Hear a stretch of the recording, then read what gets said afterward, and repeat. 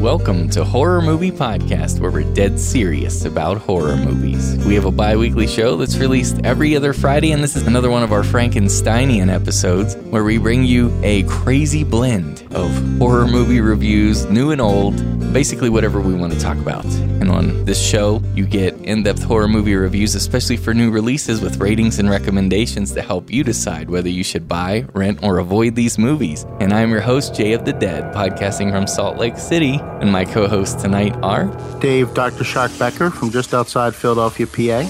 And Wolfman Josh. And Jay, do you want to live the dream? Yes, I do. I would love for that to start at any time. I'd like that to start right now, in fact.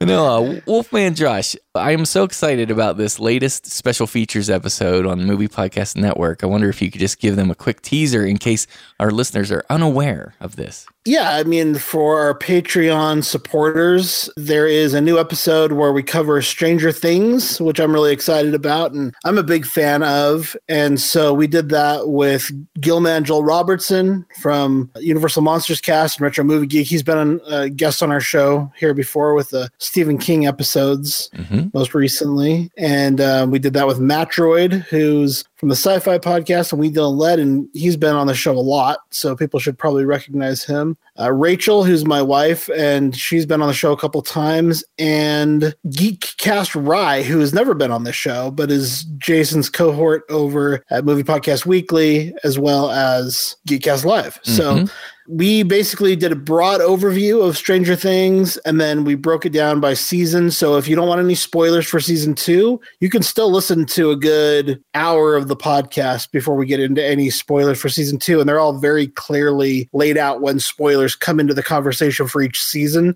So pretty much anybody who's never even watched the show before could pick this up and probably still listen to the first half hour and get a sense if you want to watch the show or not.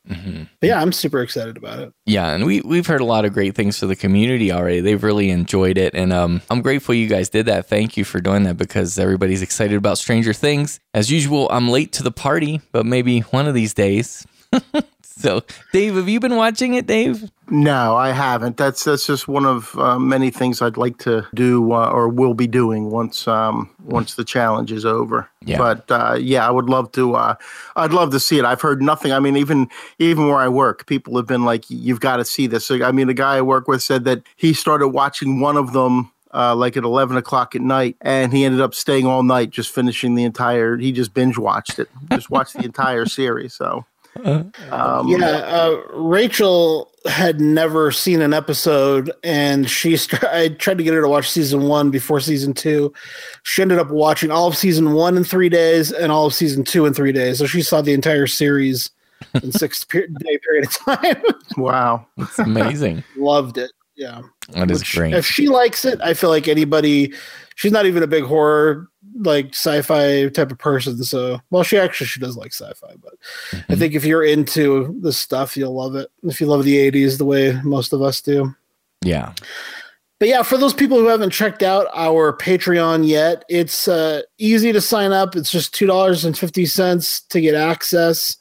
And you get access at this point to 9 special features episodes, as well as multiple bonus episodes. I think 8 bonus episodes. Yeah. For that low price of $2.50. Some of the bonus ones are just us goofing around. There's a lot of really great stuff. I think the special features episodes are by and large pretty strong. Yes. We've done a couple as a group together that have been a lot of fun. We did the top 10 movie posters.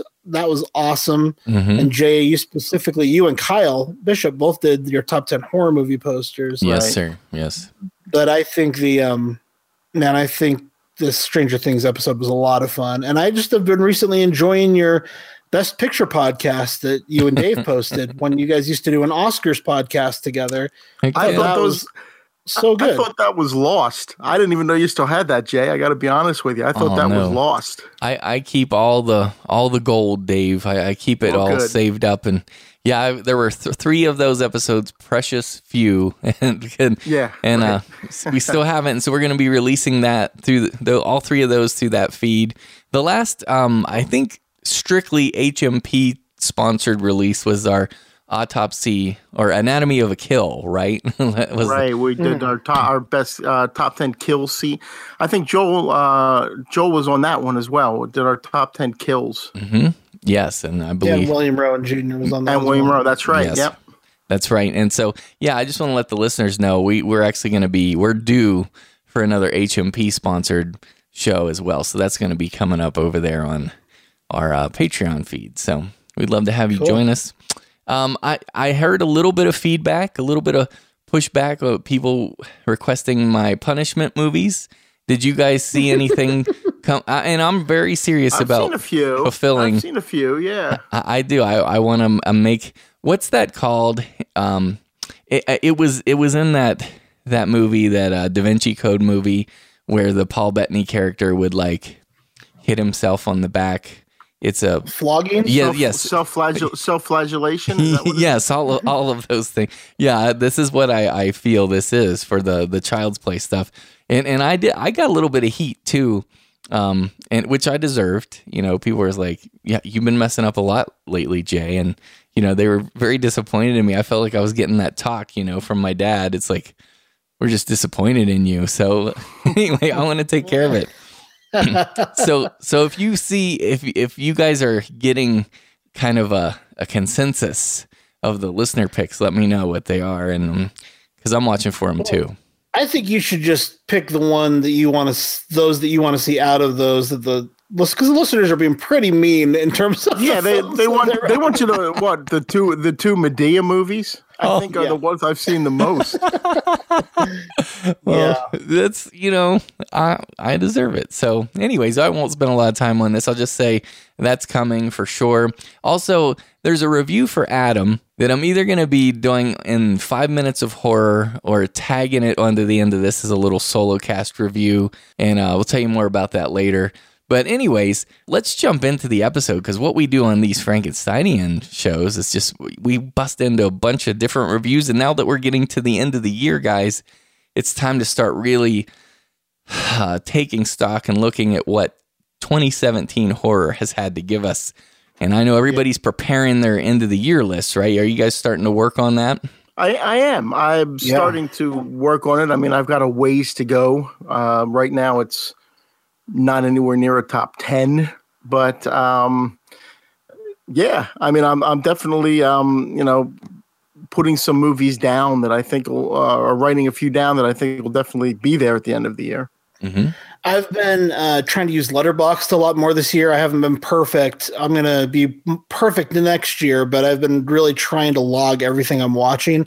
Has not been a great movie watching year in terms of getting great stuff watched, but I have been ranking all of the movies I've seen throughout the year that I thought might make my list of all genres. And so I've got a pretty good list right now of horror films. I just have to drop out those occasional non-horror films off my list. And okay, I'm pretty happy with what I've got so far. I mean, I still think the best of last year is better than the best of this year for me, but I think there are almost as many, if maybe, and some people would argue more, but the really, really strong horror films this year is the one last year. So. Yes. Oh, definitely. Absolutely. Yes, I can't wait for our top 10 list this year. I absolutely love that. It's my favorite thing to do in movie related podcasting is just the end of the year list. So listeners, make sure you're getting ready for that with us, because we love to involve the community as well and hear about your top 10s. So let's jump in. We got several things we want to talk about.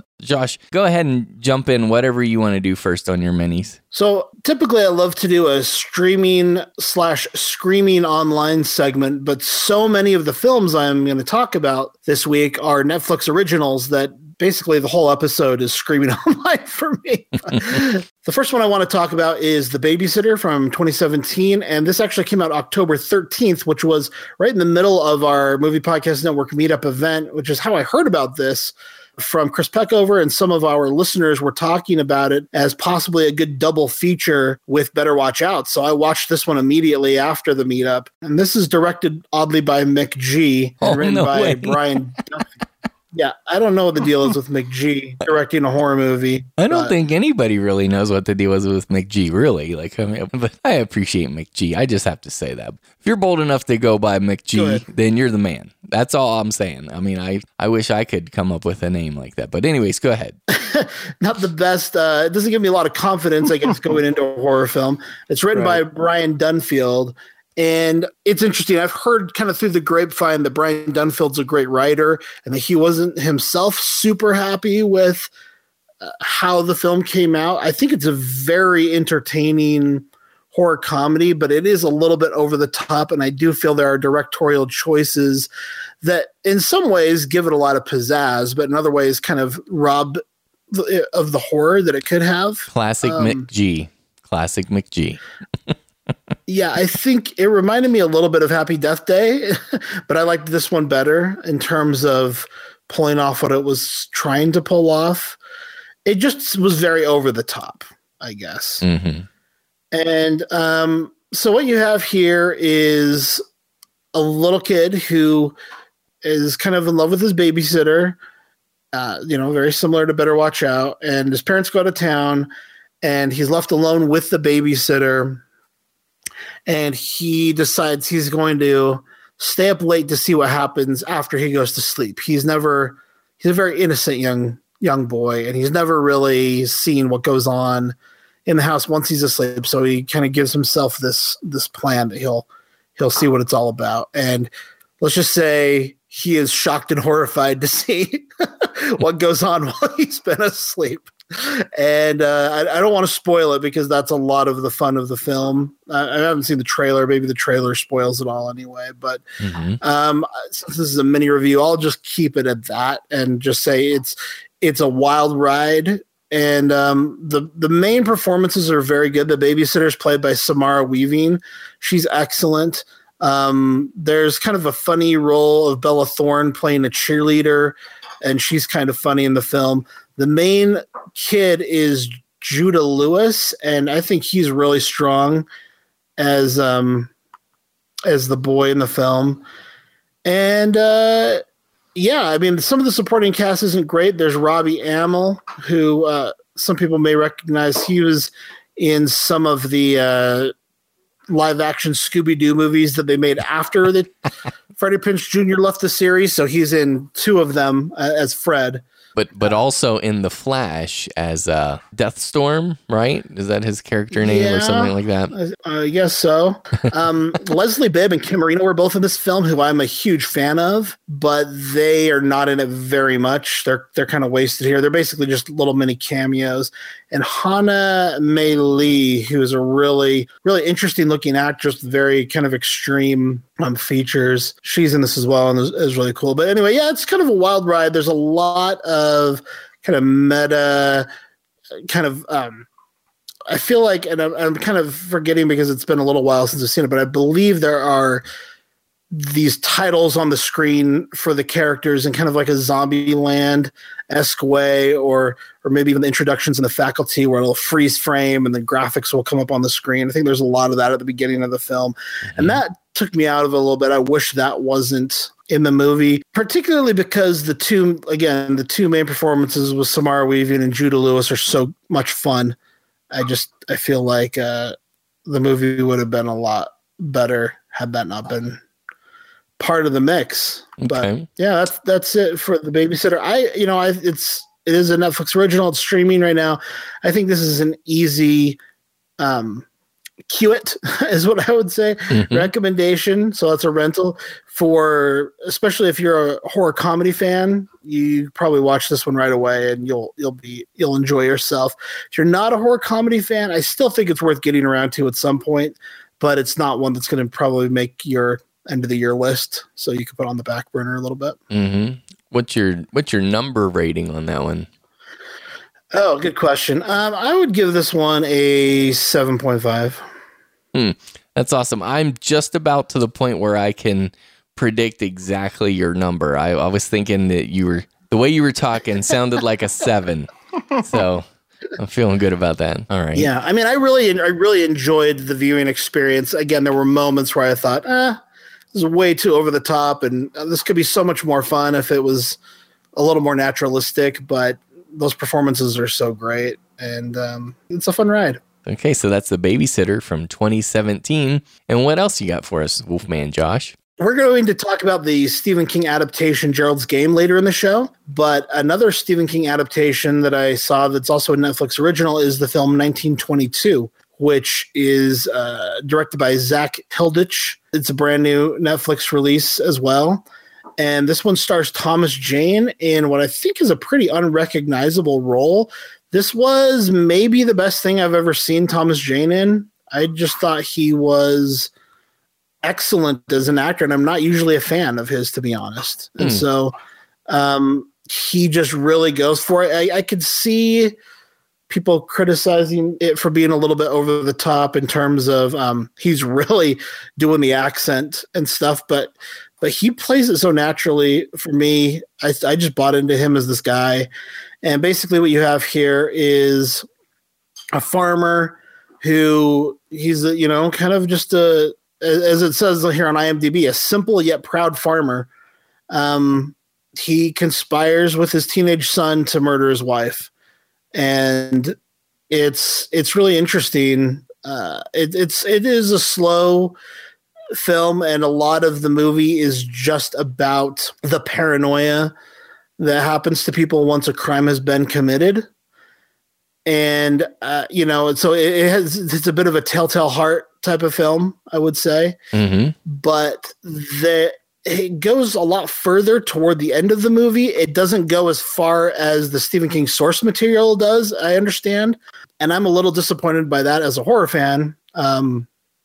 I hear the source material gets pretty paranormal toward the end of the novel. This is more of left up to your imagination as to whether or not what he's experiencing is real or not. It's not very explicit, but there are some pretty gruesome scenes toward the end as he's kind of, dealing with the ramifications of what he's done. It's a great drama film. I think the horror it's a little bit light on the horror. There's a lot of suspense and tension. Again, telltale heart, so classic horror, and to some degree of the Edgar Allan Poe variety. But nice entry from Stephen King, I think, just to kind of cap off a great year of, obviously some people weren't fans of The Dark Tower, but in my opinion, a great year of Stephen King adaptation, just a renaissance really for Stephen King material, some of which I just absolutely loved, like It. And so, I enjoyed this one. I would give this one probably a 7.5 as well. I think it is a little slight in terms of plot. There's not much that goes on. So it weighs heavily on the performance by Thomas Jane, and he does great, but it's just not, I don't know if it's enough to carry the film for most audiences. I think had it been more supernatural, as the novel suggests, I would have enjoyed that more. But it's good. It's quality, and there are great supporting performances. The guy who plays his son, whose name I'm blanking on, I think it's Dylan Schmidt. His wife, played by, I believe, Molly Parker. Neil McDonough is in this, who's a great character actor. Caitlin Bernard is in this, who's great. So a lot of nice performances. The sheriff, who is Brian Darcy James. Just a great collection of actors here. But a nice film. It's an atmospheric, tonal piece about guilt and about greed, and it's interesting. I would recommend people cue that as well. I'll call it a rental. Okay. I've got two other little Netflix originals I'll cover since we're doing this right now. One is called Little Evil. I've been meaning to talk about for a long time and just keep forgetting. This one's directed by Eli Craig, who is the guy behind Tucker and Dale versus Evil and has worked on the Zombieland television series as well. And this one is interesting. It stars Adam Scott, who's one of my favorite comedic actors from Parks and Recreation, as well as Evangeline Lilly from Lost. Kate. And it's essentially a horror comedy version of The Omen is all it is. Adam Scott marries into this family, and his new wife, Evangeline Lilly, has this evil little son who is the spawn of Satan. And there's some kind of vast religious conspiracy with Clancy Brown as a reverend, and they intend to summon the devil through this little boy somehow. And it's really just kind of a weird little family drama comedy mixed up with horror goofiness. There's comedian Chris D'Elia has a small role. Tyler Labine from Tucker Dale vs. Evil has a small role. Donald Faison from Scrubs has a small role. And it's mostly just Adam Scott and this kid. And Adam Scott's excellent, but the film I feel like is just a little flat for me. It didn't do much for me. I really went in wanting to like this, and I didn't hate the experience, but I just left thinking, there wasn't much meat on the bone. Let me put it that way. Okay. It was just not much there. So for me, Little Evil is probably like a 5.5 as a film. It's still a breezy watch. And so if you like Adam Scott, or you like this premise, or you like horror comedies, again, I'd probably say cue it. I think it's worth checking out once if those things sound like your bag. If not, then it's definitely one you could skip. Okay. Yeah, that is Little Evil. It's interesting. You mentioned you said Clancy Brown as a reverend and talking about like the devil and stuff. I immediately thought of Carnival, that show from HBO, that really underrated show. I think they only lasted 2 seasons. Yes, but that had some definite horror elements in it as well. That show. Yeah, I liked that show. I did too. I was really upset when they only put out 2 seasons of that. Okay, one more Netflix original mini before we get into our Netflix original feature, maybe. Mm-hmm. This one is directed by Adam Wingard, and people know him from You're Next, and the VHS series, and The Guest, and of course Blair Witch, Jay's favorite movie. This one is called Death Note. It's a brand new 2017 Netflix original, and I liked this one quite a lot. I've heard from fans of the original manga and anime that this is terrible, but I thought it was very watchable. Again, I don't know what it is with these Netflix originals, and maybe it's just the types of films they're looking for, films that maybe didn't feel like they would get a good theatrical distribution elsewhere, but Netflix kind of knows they've got the audience for them. Again, it felt a little slight to me, and a little bit disposable in the way that The Babysitter did. But like The Babysitter, very fun and energetic, and I would say better than The Babysitter in a lot of ways. Basically what you have here is this high school student, Light Turner. He finds a mysterious notebook, and he finds that if he writes someone's name down in it, they die. And he can write down the manner of their death, and it comes to pass. And so very quickly he starts using this power and decides he's going to save the world essentially through his ability to kill bad guys, right? Mm-hmm. And the thing I liked about this movie is, unlike a lot of smaller independent films, especially Adam Wingard, or Wingard, I'm not sure exactly how to pronounce his name, but from You're Next, that has kind of a it's kind of reserved in terms of how it attacks the premise. I feel like this goes all out, and it's like the story, and maybe that's because it has, the source material it does being a comic book, a manga, but it really dives deep into the premise really quickly, and it kind of plays out all types of different scenarios, and the plot gets much further along, I think, than I imagined a film like this would. There's a lot of plotting here, a lot of mythology to this world. And, this is a whole anime series and whole manga series. And I heard Adam talk about potentially turning this into a franchise if it were successful. I don't know if it has been, and I don't know that the fans have responded to it well. I think I've heard that fans of the source material are not happy with this one. But I had the benefit of not being familiar with the source material, and I thought this was a really fun kind of stream. And so I think if you are a younger person, like if you're in high school, I can imagine this being a really great movie to watch with friends and having a great time. You know, from a 13-year-old and I'm having a sleepover, this is a great party movie. Mm-hmm. You know, and it's very violent. The deaths are often very gruesome. They have a little bit of a Final Destination vibe to them because, you know, the deaths that he writes about have to find a way to occur. But it's pretty fun. It's not strictly horror. There is definitely like a kind of a police procedural crime movie feel to it. There's an investigation that takes place. There's a lot of action.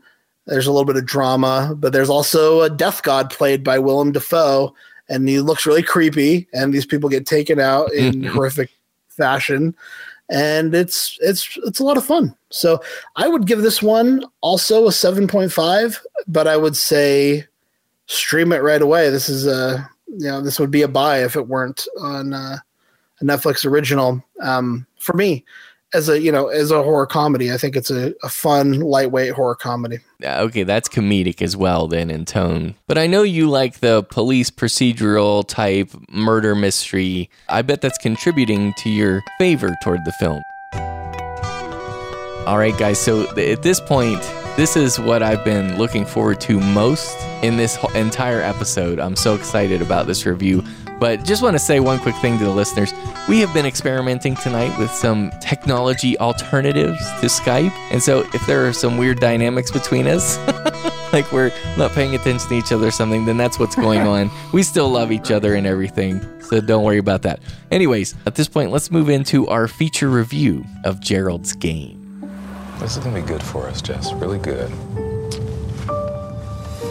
That's a marriage, isn't it? Working on the difficult things. For better or worse. Let's go in, get comfy.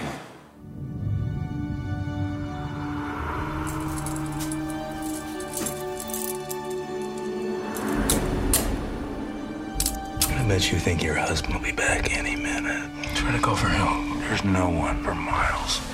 Gerald? I'm sorry, baby. You don't get to know my name. I don't like this. I'm serious. Stop. I like that. Stop it! Are you playing? Is this really what it takes these days? God, how did we go so wrong? We were happy once, weren't we? Gerald? What? What's happening? Oh. Gerald!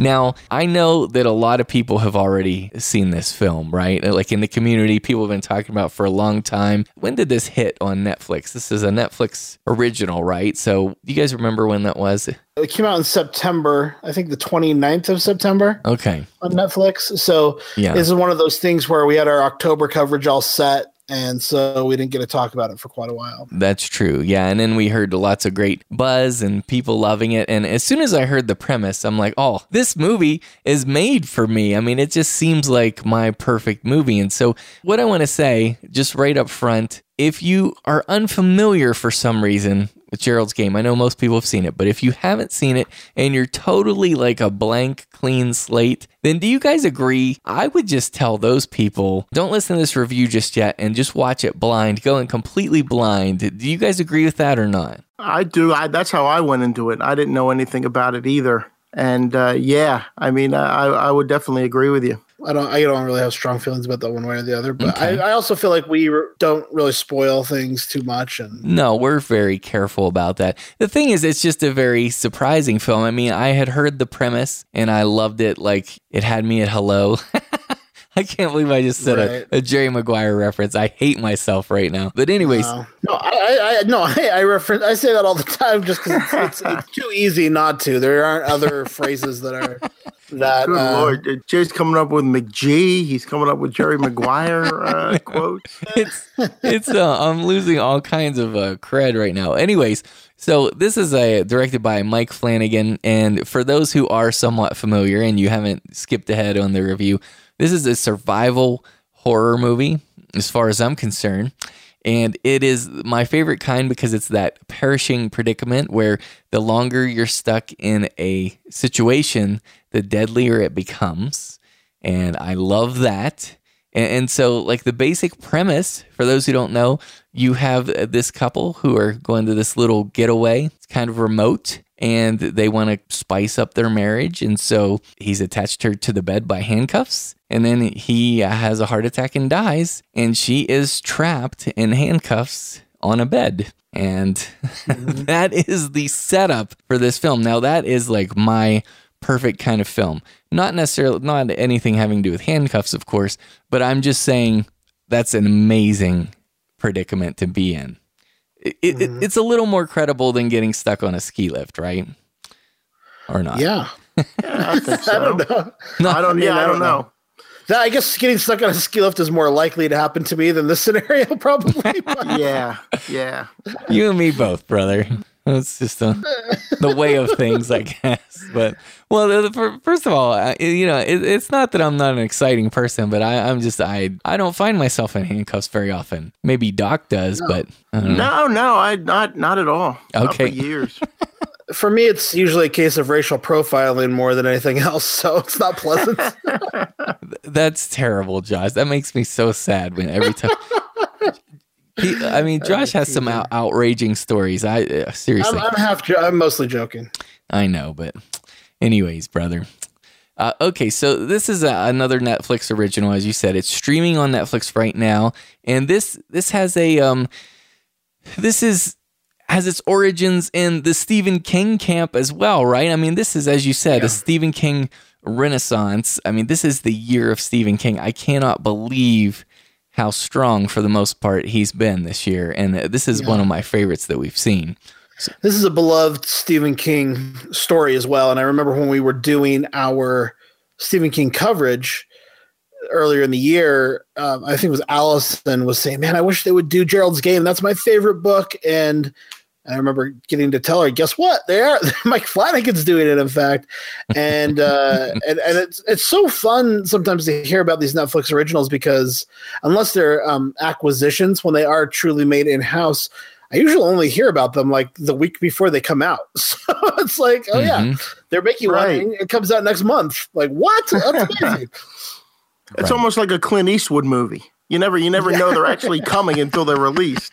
Yeah, that's true. That's absolutely true. So, guys, I just want to confess something. I got to eat crow right up front, and I'm going to be very careful about how I talk about this. So don't worry, no spoilers. But I'm just going to say this: when I heard the premise, as you know, I was just in love with this. I couldn't wait to see it. And then I finally saw it, and then the way that it was unfolding, because I'm like, okay, here is a real screenwriter challenge, because you've got this, person stuck in this place, and worse yet, in this situation, she is alone. And so initially, as she begins to talk to herself, I'm like, well, I started my judgmental jerkiness, like, well, that's, a little secret window. Yeah, it's a little, and it's one of those screenwriter cheats where, like, okay, when I'm by myself, I'll be honest, maybe a little bit. I talk to myself out loud. It depends on how happy or excited I am. If I'm not happy, though, I'm not talking to myself out loud. Just saying that. Maybe that was an overshare. But I do feel like if you were facing life or death circumstances where you really needed to pump yourself up to survive, you might find yourself giving yourself a pep talk here and there. Yeah, I could see that. Or if you're in a situation where you're so dehydrated or something that you're delirious, I can see that happening as well. Mm-hmm. So I don't think it's too extreme. Right. But yeah, but I hear you. I hear what you're saying. It seems a little convenient for screenwriting. Yeah, and it's not like they gave her Wilson the volleyball, like within Castaway. Right. But I was like, okay, I see what they're doing, but you have to give them some grace, because I'm like, this is a very difficult predicament, even for a screenwriter, because in a way they're kind of handcuffed to this bed as well. But so then what they start doing to give her dialogue, right, which what I'm referring to, I was like, wait a second. Okay, and I immediately got very angry and upset, and I'm like, oh, this is really putting a damper on it. But I just want to say up front, by the time the film wraps up and ends, and I see the whole picture of what the screenwriters were doing and what we learn, I'm like, oh, this is pure brilliance, and I am just totally over the moon about this film. What say you guys? Yeah. So it was written by Mike Flanagan and Jeff Howard, who is his sometimes collaborator. I thought they did a great job. I'm sure a lot of this is in King's material to begin with. Mm-hmm. Extremely disturbing stuff, and I liked it. I mean, yeah, I think it removes it from a strictly survival horror setting to some degree, but I can understand why, as a major survival horror fan, wouldn't necessarily immediately love that. But I do think where it takes the story, it raises the stakes so much more. It increases the horror. It increases your love for this characters. And I really loved the performances by Bruce Greenwood, even as the husband. I as much as it feels like a bit of a cheat at first, I really enjoyed his interaction with her during the film. And Carla Gugino, who's I've had a crush on her since I was probably 7 years old. Mm-hmm. She was a child actress in Troop Beverly Hills, and she's just a couple years older than me. And I've had a major crush on her since Troop Beverly Hills. I'm with you. My entire life. And so yes. I always enjoy seeing her on screen, and it's been interesting to see this different phase in her career. And I love to see her get a part like this because I think she's so talented, and she doesn't always get the chance to show that. She has to be in a Uwe Boll movie or something occasionally. So I like that she's getting an awesome part like this, where it's really, yes, we do deviate from the main storyline, but it really is her film. It's just her, and she does a great job. It's not quite 127 hours. It's not quite phone booth, but it really, for the most part, it is just her for the majority of the time, and she does an excellent job. I loved also the little cameo appearances from like Henry Thomas from E.T. Mm-hmm. He's incredible and disturbing and amazing in this movie. Kate Siegel, I enjoyed just seeing her in the film as Jesse's mom in the flashback. That was just cool to see her, who is, of course, Mike Flanagan's wife and his co-writer and star of Hush. So it was kind of fun to see her in there as well. But yes, just excellent cast. I agree with you. Excellent writing, and I do attribute probably a lot of that to Stephen King. Mm-hmm. Of course, I agree. Dave, what do you have to say about this film? Yeah, I agree with everything you said so far about the performances, especially Henry Thomas. You got to kind of remind yourself that this kid was in E.T. This guy was in E.T. when he was a kid. Yeah. With the type of character he's playing. There's that great scene where he's just sitting on the bed and talking, and you could see the manipulation. You could see what he's doing. Mm-hmm. Yeah. And it really is like a monster, Mm-hmm. And he handled it so well. And you could see that that's probably how someone would handle something like that in that situation. He's so good. Yeah, he really is. He really is. But no, there was. You feel the dread. You feel the dread as the night is getting closer. You feel. What's going on. With that dog. There's a lot of things going on in the movie, even though it's taking place in one setting, even though it's just in that room, there's still quite a bit going on. Mm-hmm. And I had a hard time watching towards the end. There's a scene of what I would say is gore that is right towards the end that, man, I was cringing the whole time. True body horror in this film. Yeah, absolutely. Absolutely. But no, I did go in jail. I didn't know anything about it. I hadn't seen any trailers. When you sent the message today, you said, to definitely check this out. Yeah, I was really impressed. I'm glad to hear that. And what I love, this is one of those films, even though it seems so simple at the outset, it actually has several degrees of horror in it. And I like how the concept of a monster or monstrosity or what have you is defined and redefined.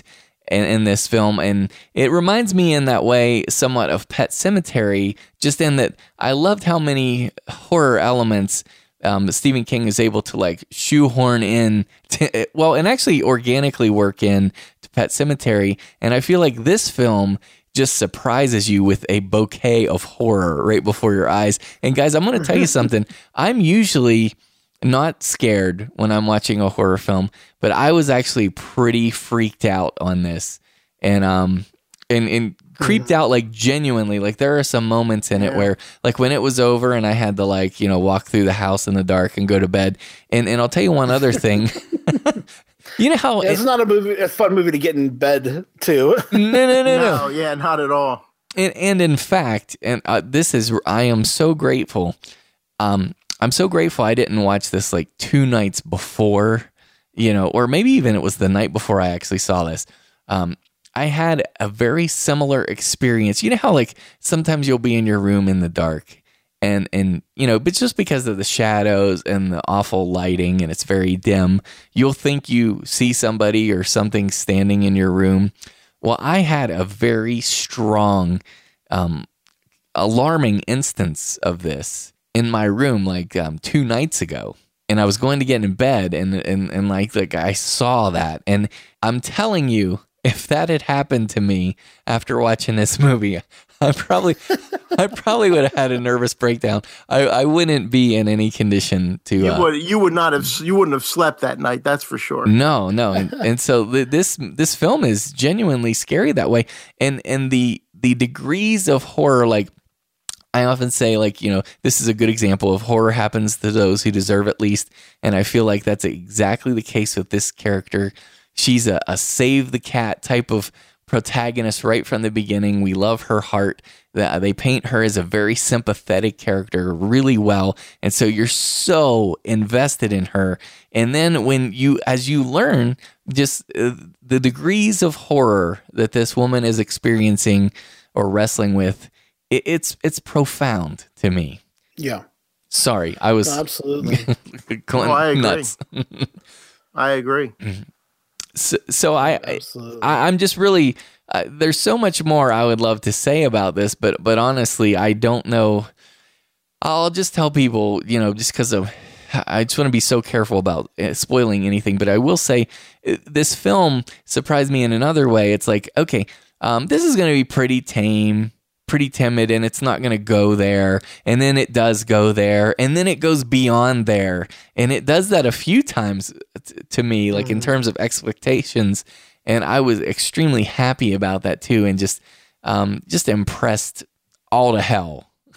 Right? That's what I would say. I remember we were at our MPN meetup, and I was talking to some of the listeners about this, and I can't remember who it was that said it. Actually, I feel like it was Juan or Dark Mark that said this to me, but one of the listeners said this movie actually takes the hobbling scene in Misery and surpasses it. There's a scene in this film that surpasses the hobbling scene in Misery. And I said, that is impossible. Like, nope, your skin will be crawling. Trust me, you're not going to be able to handle it. Absolutely. And yeah, they're right. yeah, definitely. I mean, it's hard to compare. It's apples to oranges, but man, it is. It's unforgettable. Insane.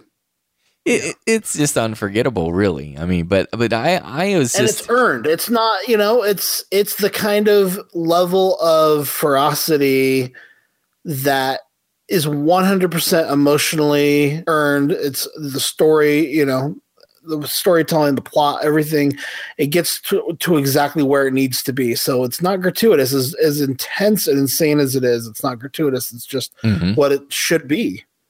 Agreed, 100%. And, one reason I'm so obsessed with survival horror films is because I love to do that thing where you think, okay, what would I do in this situation? And then I always find myself realizing, yep, I would have died because I would not be willing to do what it takes to survive. Like in Frozen, for example, I mean, there are some extreme measures taken when they're up on the ski lift. Like, I'm thinking of the first victim in particular. It's like I wouldn't have done that. It's like, nope, I don't do that. In like 127 hours, like there is no way I could do that. Just die. I'd just die. But anyways, okay. So let's. I guess there's not a whole lot more we can say about this. But one of these days, honestly, I could see going into an in-depth spoiler review or something. I feel like it's a fresh movie, and I think we'll be talking about it a lot more. I know I will be this year, and so maybe we'll come back to it later. So if you haven't seen it, listeners, make sure you see Gerald's Game streaming on Netflix. For me, guys, this is a 10 out of 10. It is one of my favorite horror films of the year, and actually one of my favorites within the past decade. I highly recommend this. It's a must-see. What do you call it, Dave? I'd say a 9 out of 10, to be honest with you. It's a strong contender for me to be on the top 10 list as well. I mean, I still have quite a bit more to see, but yeah, definitely. I'm right there with you. I'd say 9, and it's a must-see. Mm-hmm. Yeah, I would call it a buy. Would you buy this? Is this the kind of movie you would buy it? It is. Now, I don't know, being a Netflix original, I don't know, like, did Hush ever come out to buy? No, Mike Flanagan talked about how he had tried to convince them to release Hush as a Blu-ray, and he was unsuccessful, or at least at that point had been unsuccessful. Now, I will say, we talked about this on our Stranger Things bonus. There is a Blu-ray release of Stranger Things. They've released it in a cool VHS case box set. Ooh, nice. The Stranger Things season. So it's interesting to see Netflix moving to physical media with their original content. Stranger Things might be an aberration. It might just be, the one case in which they're going to do that. But I'm hopeful, and especially I know that Flanagan was pushing for it. So with Hush, so I'm hoping. If that is successful for Netflix, that they will continue to release some of the original content on Blu-ray. And I would absolutely buy this. Yeah. Just to go, I guess, into my final words, I would buy this if it was available. It's a stream right away. It's a must-see film for 2017. If you're going to make your list, I think you should check this one out. It's not one of my top movies of 2017, but I do think it is one of the best Stephen King adaptations in a long time. Mm-hmm. So I think it jumps to the top, or near, not the very top, but definitely into my top 10 Stephen King adaptations as well. So that's cool. I'm with Dave. I give this one a 9. And I had a few issues with it at the very end, which I might, if we can do 30 seconds of spoiler talk, I might say just in one succinct sentence the problem I had with the film. It's not that significant, but it is enough that it knocked it down a bit for me. Interesting. So are you giving us a warning then, and you're going to do you want to say that? Yeah, we'll just say, I think, spoiler warning for Gerald's Game. I don't know what these guys are going to say to it, but it's literally one sentence for me. I did not love the way they handled the Moonlight Man. I just felt like it needed more or less. I could have gone with less and been fine with the film without it. I think the way they put it in there, it felt like a little tacked on to me, and I felt like they should have been doing it a lot more throughout to set up what we eventually see. I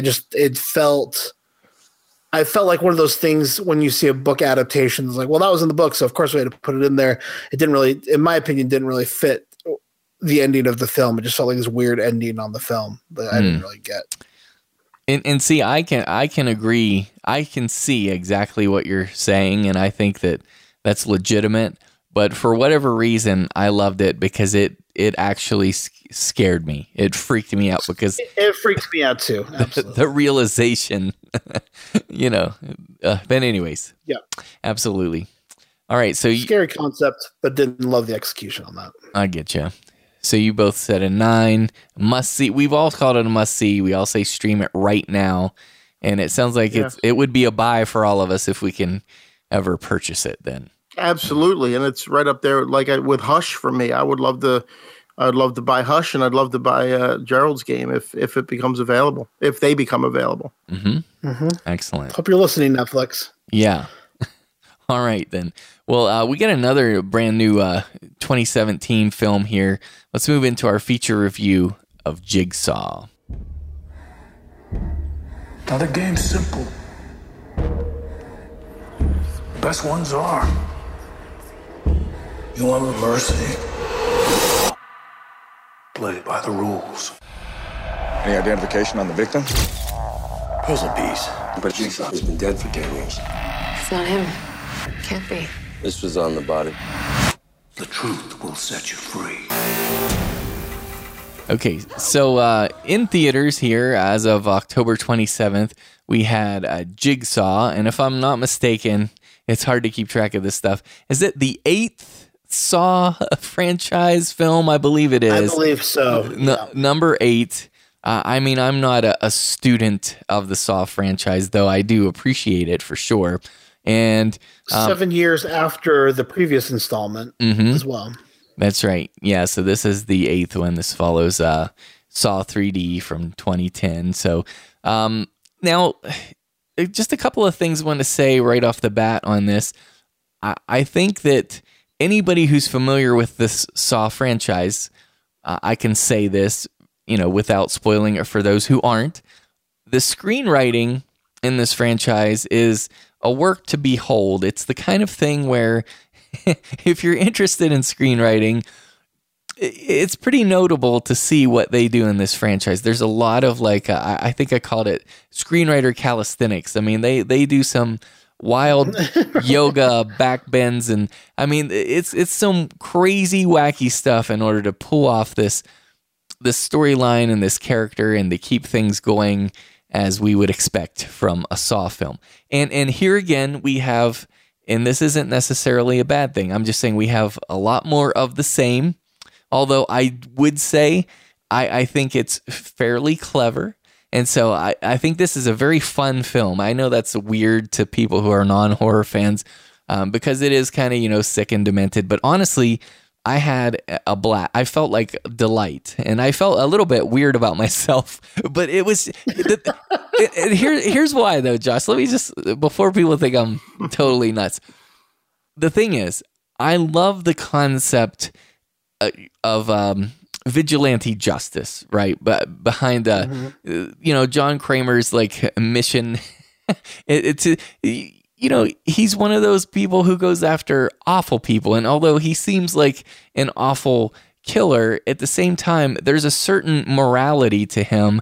And I've always appreciated that about this franchise. Now, I wish in a lot of these Saw movies, I wish they explored that a little bit further. I wish they went nerdier with it.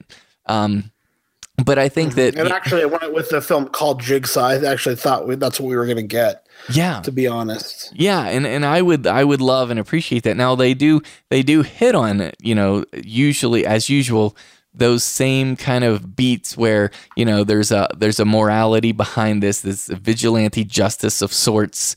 And I love that, but I just wish we could explore that further because I think that the Tobin Bell, Jigsaw concept is really cool, and I love him, and I love his voice too. I mean, there is something about his voice that is just it's just such a commanding presence. But what did you think of it, Wolfman?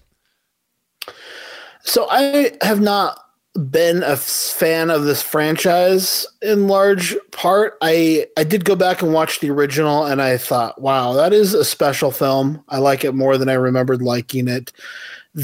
There's a Tobin Bell kind of reveal in that film that's a major spoiler for that movie.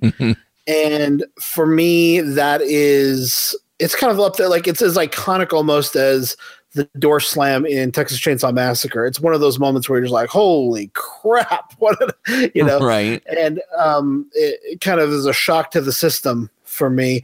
I had never been a James Wan fan. It was really The Conjuring that convinced me that James Wan was a guy that I wanted to be following, because that's the Saw aesthetic, I guess, is the main reason. I really hated the look of the cinematography and the quick cutting, the kind of ultra hyper editing style was a real turnoff to me. It felt dated to me even when it was happening. It had just kind of a grungy feel to me that I get. That's just the world of Saw. And so it was really refreshing to me to see them drop all of that for this movie. It doesn't have that same look. It doesn't have that same editing style. it just feels like a modern, clean film. I think this is probably the best looking Saw film that I've seen.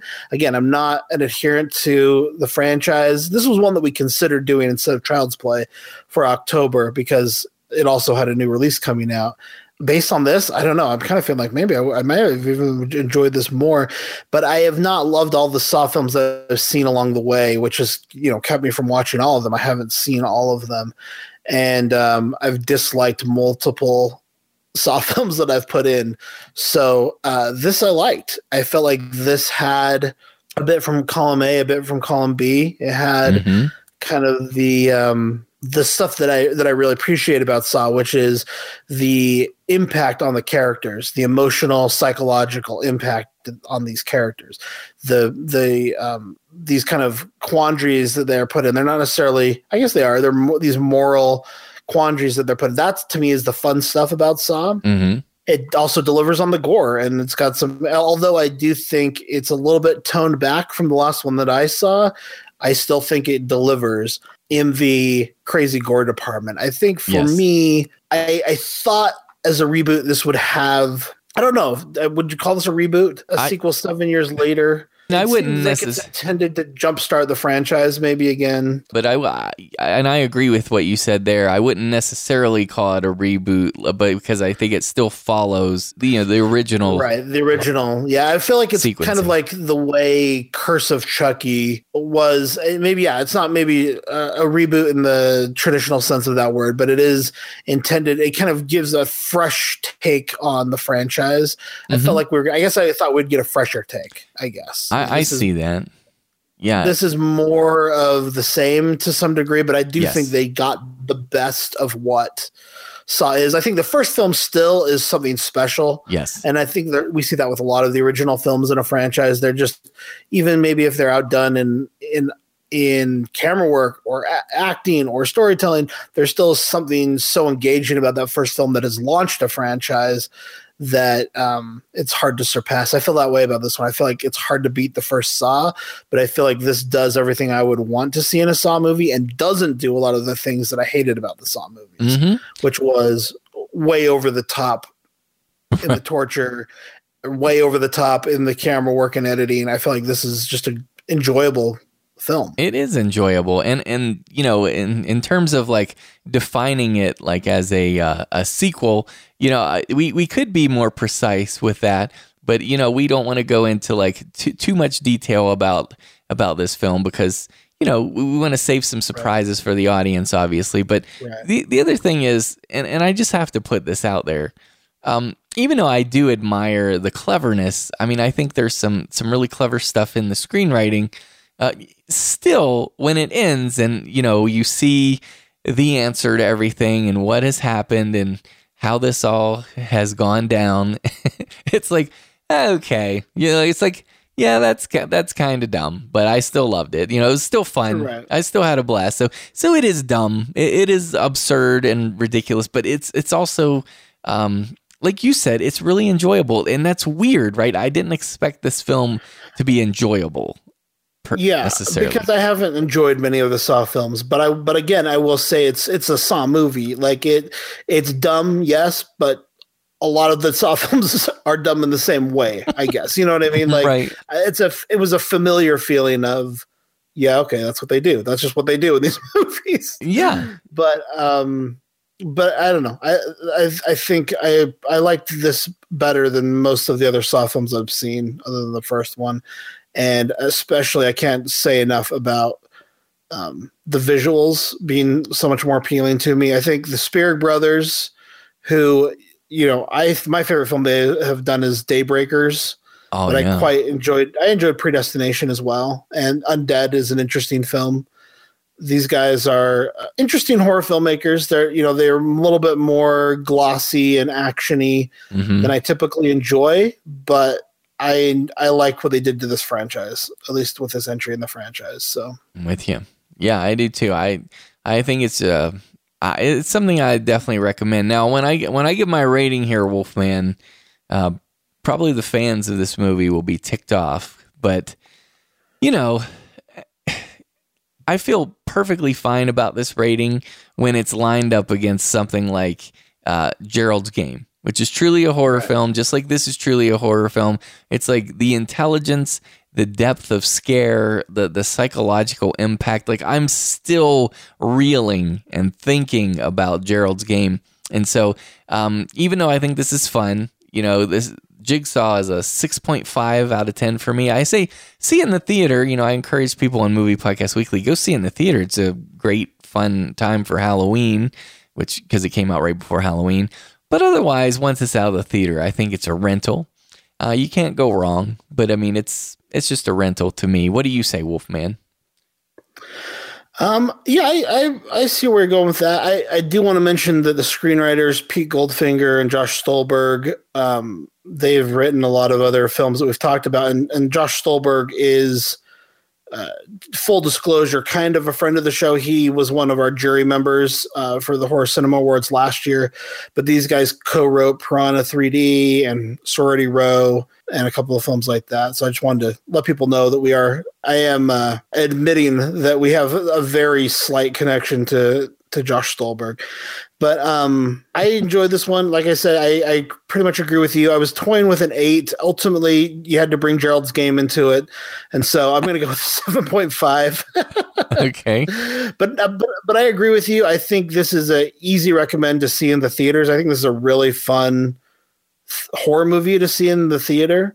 And I think if you're a fan of the Saw franchise, it's easily a buy, because I think it's one of the better installments of that. For me, it's probably still just a rental because they're just not my favorite franchise. But I am actually curious if we ever do get around to that Saw franchise review to watch them all in a row. Right. And I do feel like this is one that's going to rise to the top out of that franchise. So. And I think we will probably get around to that, because I think that could be fun on some level. But one last thing I want to say about this.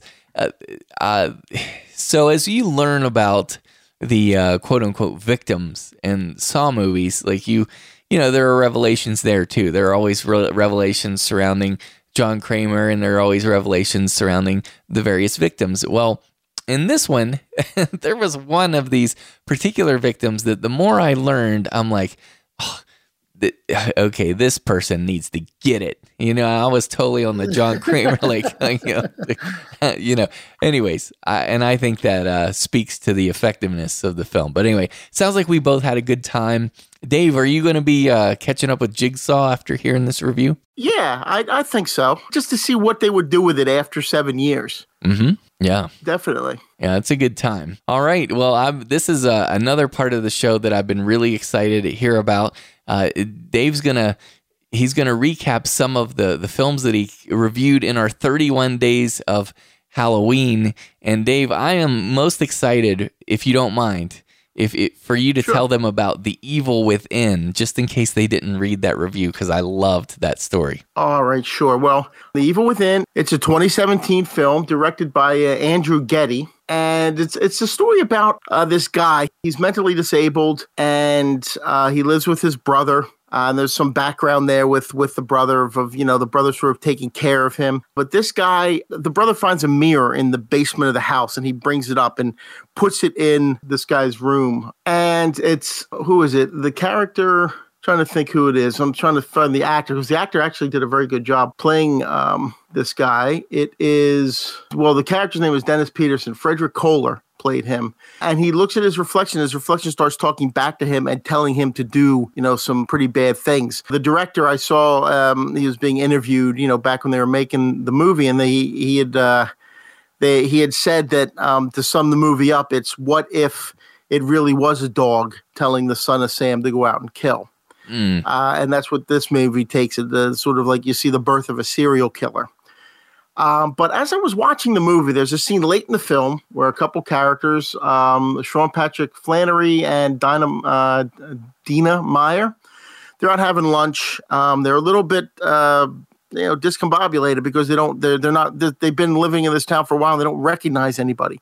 And all of a sudden he thinks he recognizes somebody sitting at a table. So he goes up and he pats the guy on the back. Well, this huge guy stands up and turns around. And I looked and I said, oh, okay, that's Matthew McGrory. Yeah, that's who that is. I said, wait a second. Matthew McGrory died in 2005. I know for a fact because I had the Devil's Rejects DVD, and they did a little, tribute to him on that on the DVD. And I said, well, okay, this is a 2017 movie. He died in 2005. Well, it's got quite a history to it anyway. The history of the movie is it was funded by the director who also wrote the script, Andrew Getty. It was shot in his mansion. He is the grandson of J. Paul Getty, I guess Getty Gas, Getty Oil. Mm-hmm. So he shot it between 2002 and 2008. It kept starting and stopping because he was running into problems with the actors. He got sued a few times, stuff like that. Well, he finally finished it in 2008.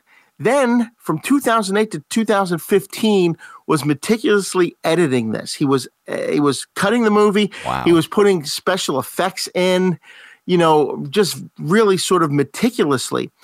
He did that until 2015 because on March 31st, 2015, he died of what was an intestinal rupture brought on by his addiction to methamphetamines, is what the coroner had called it. Yikes. At that point, the producer stepped in. He had been helping with the editing already. He stepped in, finished the movie, and released it. Now, the film itself, it really is. It's a very dark movie because you do see this guy talking to himself, and then what it is his reflection talks back. Now, when he talks as somebody who is mentally disabled. He's sort of slow, almost childlike, but the reflection talking back is not that way. It's very very sinister. But there's also a demon. Now, the demon is played by Michael Berryman. Now, Michael Berryman is one of those very distinctive actors that when you see him, another one like Matthew McGrory, you say, okay, Michael Berryman. Love him. I do too, but I thought it might be a distraction with him in this movie, but it's not. It's not a distraction at all because of this. He plays a demonic sort of character that is living in this mirror. And some very interesting scenes with Michael Berryman. This movie starts off with a dream sequence. It is one of the better dream sequences I've seen depicted because I think it really does sort of capture a dream, with the way he put it together. And the performance, like I said, by Frederick Kohler it's excellent. It really is. He's playing essentially two characters. And there is a lot of darkness in this. Like his reflection tells him, they tell you it's not good to kill, but then, you shouldn't kill animals. But then, they serve you meat and that had to kill an animal. It's a lie they're telling you. So you have to show them that you're not going to be lied to anymore. So he convinces him, to go out and take out some animals. And then it just builds from there. But it does fall apart at the end. Now, I don't know what the producer stepped in and edited in this movie, but there is a distinctive shift when it gets to about 20 minutes left in the film where people suddenly pop up who you hadn't seen before, characters disappear, so you learn about their fate and you hadn't seen anything along those lines. That whole scene I was telling you about with the brother and his fiance, with Sean Patrick Flanery and Dina Meyer, where they're sort of going through town and they don't really recognize anyone. That was never set up, and that does happen toward the end. So it does get very muddled, very choppy towards the end of the movie. It's about, I guess, an hour and a half, but for the solid hour plus there, it's a very dark, very creepy movie. If I were to give it a rating, it would probably be a 7 out of 10, and I'd say it's a high priority rental. Mm-hmm. And it's one of those things where the behind the scenes is almost as interesting as the movie itself. Absolutely. Yeah, it sounds like it. Yeah, I really wanted to see that from your review. You totally sold me on it. And even just the premise, I think, is great. And anytime you have a filmmaker who's willing to invest all that time, I mean, Josh, you're a filmmaker. Can you imagine putting, however many years it was that he. Well, they shot it for 6 years, and then he was editing for 7 years. Yeah, that's what I was going to say. 7 years of editing. His cut of the movie. Yeah, I wanted to see his cut of the movie, but we probably wouldn't see it till like 2025 at the rate he was going. Right. But I would have loved to have seen him finish this movie, especially with what he had done with a lot of the dream sequences and stuff at the beginning. But Josh, what I was saying though, like with the editing for 7 years, I mean, as a documentary filmmaker, you have a lot of footage in order to like sort and incorporate and so forth. And so I don't even know what the average would be for a documentary film, but what are your thoughts on this? I feel like I've been editing for 7 years on everything I'm working on. Yeah, it takes a long time. It usually doesn't take that long with a fictional film, but I think with nonfiction, it's not uncommon. I know Andrew James, who was my co-director on Clean Flicks, he has a film that's coming out, or that's kind of come out this year, called Street Fighting Men, and he began production in that in 2010. And yeah, we're in 2017, and he's just releasing it. So he's been at that a very long time. Excellent film that I highly recommend if people can get a chance to see Street Fighting Men. I would. It's not horror. It's a documentary about life in the tough streets of Detroit, but very great filmmaking there from Andrew. Yeah. But yeah, that's not uncommon. I mean, I've been in post for 3 to 4 years on the last 2 documentaries I directed, and it's kind of feels weird because you just like, well, I guess I'll go start directing something else, even though I've been in post on this other thing for 3 to 4 years, you know, but you gotta eat. So that's right, brother. Oh, cool. Well, Dave, thanks for bringing us that review, The Evil Within. And yeah, if people want to read Dave's review, 31 Days of Halloween, it's excellent. We can link it in the show notes. But what else do you got for us, Dave? Another one that I thought was kind of interesting. Again, this is sort of a low budget. It's a movie called We Go On. This was directed by Jesse Holland and Andy Milton. And the basic setup is that there's this guy, Miles, and he's afraid of a lot of things. He's afraid of driving. He's afraid of airplanes. He's afraid of, a lot of things, but it all comes back to a fear of, obviously, death. Now, he would like to think that death is not the end, but he seems to believe that it is. So what he does is he places a classified ad offering a reward of $30,000 to the first person who can convince him beyond a shadow of a doubt that there is an afterlife, that you do continue after death. He looks through, he gets a bunch of replies, and he puts a few aside, and he visits several people, brings his mother with him, who's very skeptical. It's played by Annette O'Toole, who of course was in the original It, as the older version of the, what's the girl's character? I can't remember her name, but she was in the original It film. Beverly, yes, that's it, Beverly. Yeah. She played the adult version of Beverly in the 1990 TV movie It. But they go around, and it's interesting because they talk to a guy who takes a very scientific approach to it with monitors, and he says to Miles, when you're afraid is when you'll see the evidence. When you're really afraid, that's when you'll see it. But anyway, some of them turn out to be hoaxes. Shows up in one place, wasn't sure where the house is. He goes to ask this guy, and this guy says, "Oh yeah, I don't know. I'm setting up over here all these special effects in this house.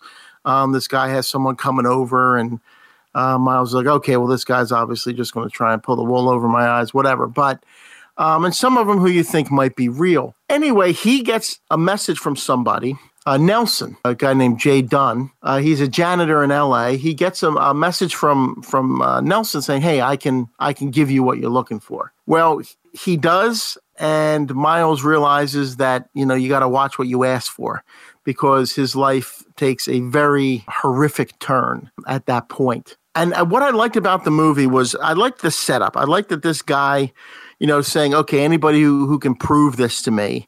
Some of them are, like I said, some of them you feel are genuine, early on when he's visiting these different people.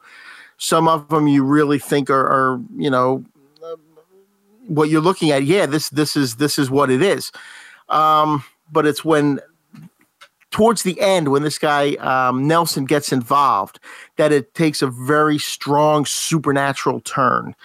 And for me, it worked. It did. And what he ends up going through, it does get more intense as the movie goes on.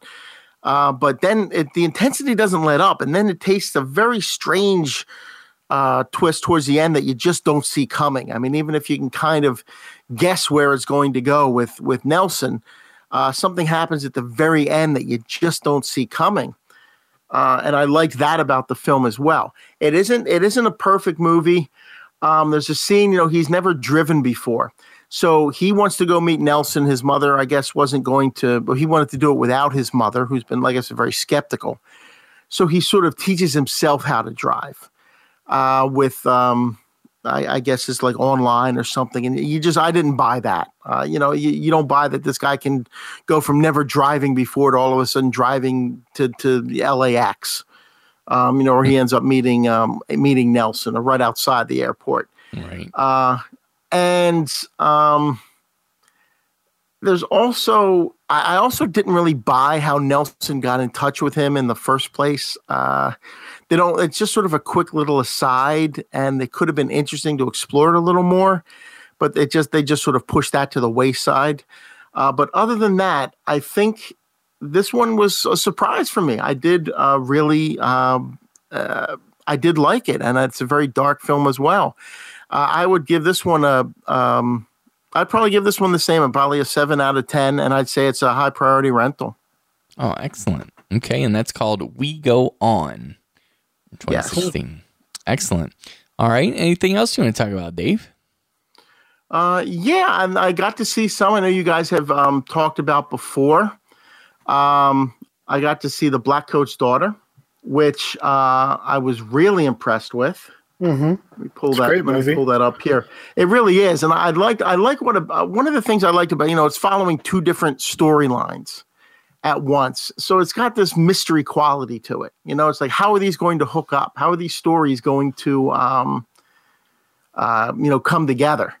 And you don't expect. I didn't expect. The connection that there was, but also the performances in this, even Emma Roberts, I thought was really good in this. I know she's been criticized a lot in the past, but I think, she was good in this film. Lucy Boynton as well. But the one who really got me was Kiernan Shipka, young girl. She's incredible. She was excellent in this movie. And I know people who had seen Mad Men, she played Don Draper's daughter in Mad Men. Okay. And she, is really, really excellent in Black Coat's Daughter as well. This is another one that has a strong potential of being in on a list at the end of the year as well. Like I said, I got a lot more to go, so I can't say for sure. But this is one, I really liked it. I really did. I also got to see A Dark Song. Mm-hmm. Another excellent film. Yeah, it really is. I mean, the setup, this thing starts right off with, the whole idea of this, she contacts, there's a woman who wants to communicate with her son who had passed away is what the initial setup is.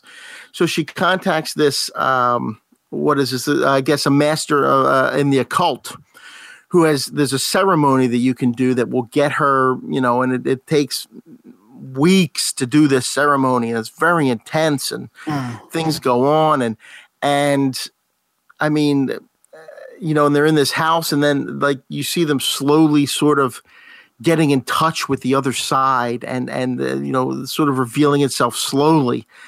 But one of the more interesting aspects is this relationship that develops between these two characters. It really is sort of a love-hate thing, and they do things. Mm-hmm.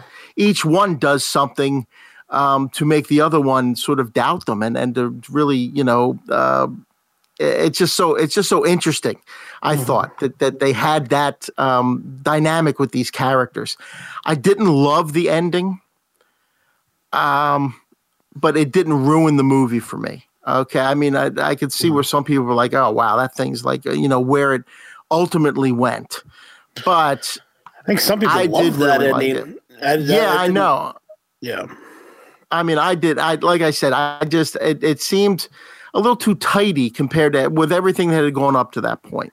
Right. It didn't ruin it for me, though. I did really love this. I really liked the Dark Song as well. I would probably give this one, I'd give it a 9 out of 10, and I'd say it's a buy. I think it's one that, you might go back and watch, and I'd watch. I know I'm looking forward to watching it again, and I'd probably give that the same to Black Coat's Daughter, also 9 out of 10, and say that's a buy as well. Excellent. And you said you also wanted to talk about Raw? Yes, I got to see Raw also. Once again, a sort of French extreme movie. They seem to have a knack for that with movies like Inside and Frontiers and Martyrs. Heck yeah. And we get that in Raw as well. It's really a a very intense coming of age tale is what it is.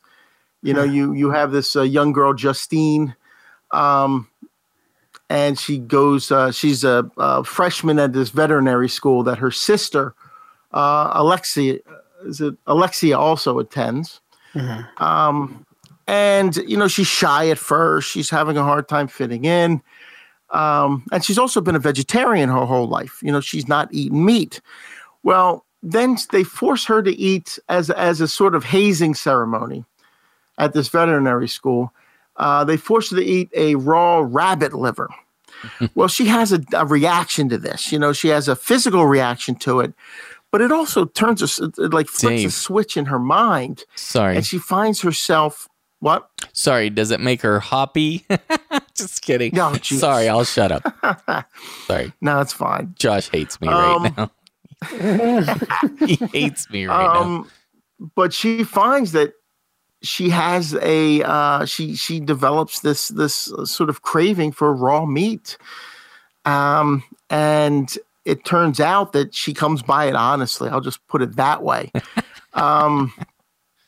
It's a very twisted sort of film, and you see her personality change as she starts eating the meat. Now she's going to parties. She's much more outgoing. It's just a very, like I said, it's a very twisted coming of age tale is the way as I look at it. And I'd give this one an 8.5 out of 10. Again, I think it's a buy. But I enjoyed catching up with all of these movies. I really did. And there were some others, I hadn't seen, like The Hallow and all that I saw during the last 31 days that I enjoyed that as well. But what would you give The Hallow? I'd give The Hallow probably an 8.5. It's a really strong sort of monster movie. I look at it and it's steeped in sort of that Irish folklore, which I thought was really interesting, and practical effects. I think that's the strongest part of it is the practical effects. Love it. Yeah. I dig that film. Super cool. That's awesome, Dave. Josh, I know you have a couple more for us as well. Let's hear your mini reviews. Well, I'm just going to do some postmortems. While Dave's on the subject of movies we've already covered on the show, I'll just quickly give my take on Annabelle Creation and It Comes at Night. And those were two films that you guys have already discussed that I got a chance to catch up with during the month of October, and I quite enjoyed both of them. I thought It Comes at Night was just this gorgeous, paranoid, post-apocalyptic art film. I think the problem I have with a film like this now, I'm realizing, and this has come up with other films for me this year, is that in the age of horror television, when we do have these stories that go on and on and on, and there's so much richness in the depth of the storytelling, when we have a film like this, I feel like it's making it feel like the films have to do a little bit more, I guess. It feels like this could just be an episode of The Walking Dead to me. And although They do some really interesting things and some really beautiful things. It's just gorgeous filmmaking.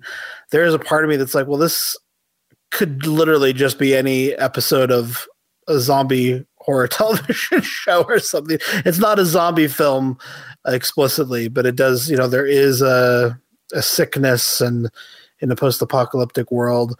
And I love the paranoia in this movie. I love the performances in this movie. I love the way it's shot. It's incredibly gorgeously shot. There's no movie lights. It's all practical lighting, whether it's daylight or flashlights or lanterns or whatever. And it looks so good. Some of the best cinematography I've seen this year.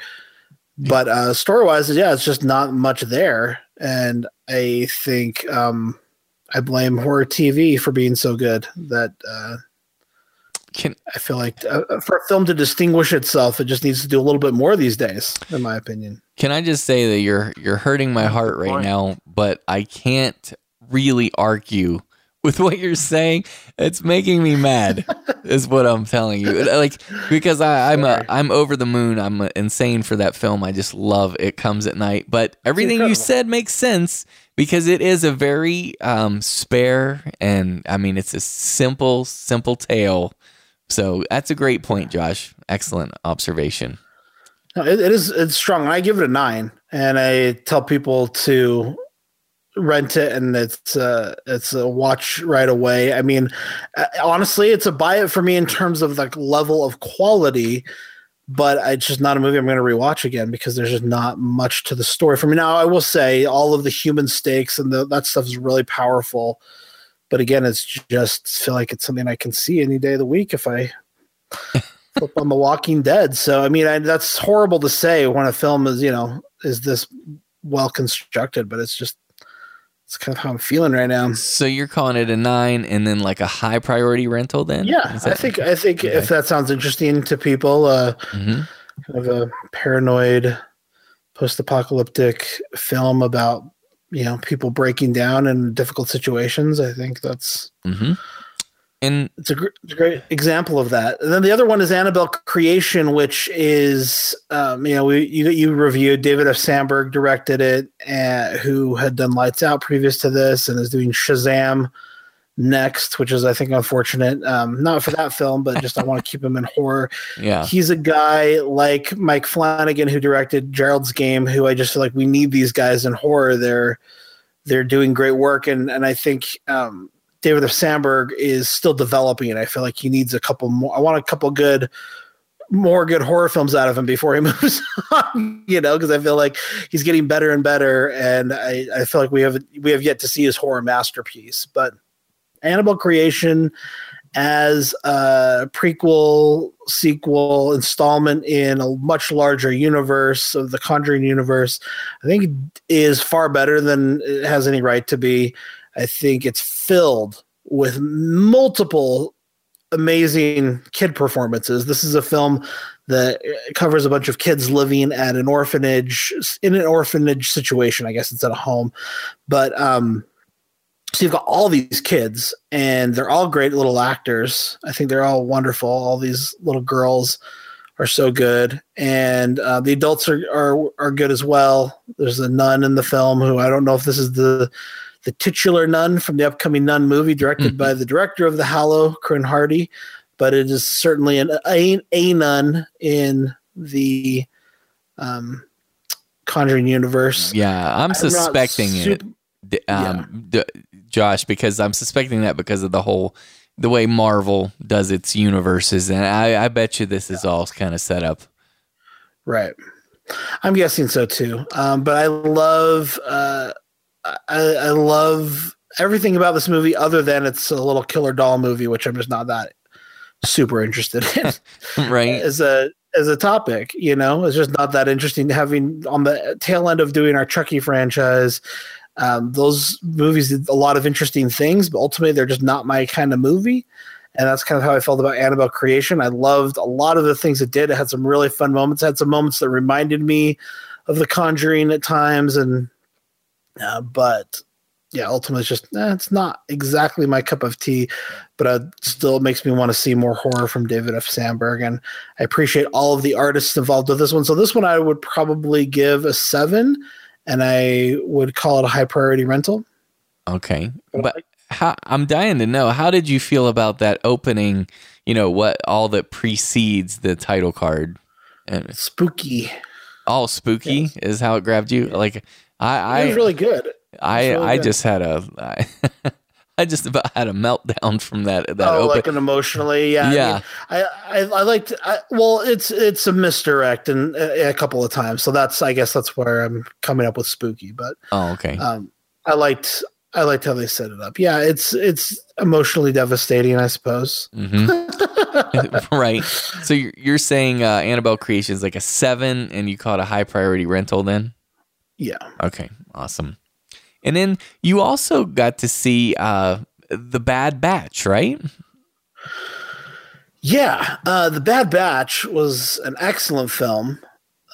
This is one of the most unique films I've seen this year. Of course, it's still rooted in a rich cinema history. It's very much in the mode of the acid westerns of the 60s and 70s. It's a post-apocalyptic cannibal film. Now, the director, Anna Lily Amirpour, I believe is her name. I don't have it in front of me, but she directed A Girl Walks Home Alone at Night. Yes. She says this is a pre-apocalyptic movie, is how she characterizes it. So she's saying this could be out there right now. This world could be out there in the desert right now. But basically we have a dystopian future, or a dystopian world, where the undesirables, who they refer to as the Bad Batch, have been kicked out of society, and they live in this Mad Max style desert scenario.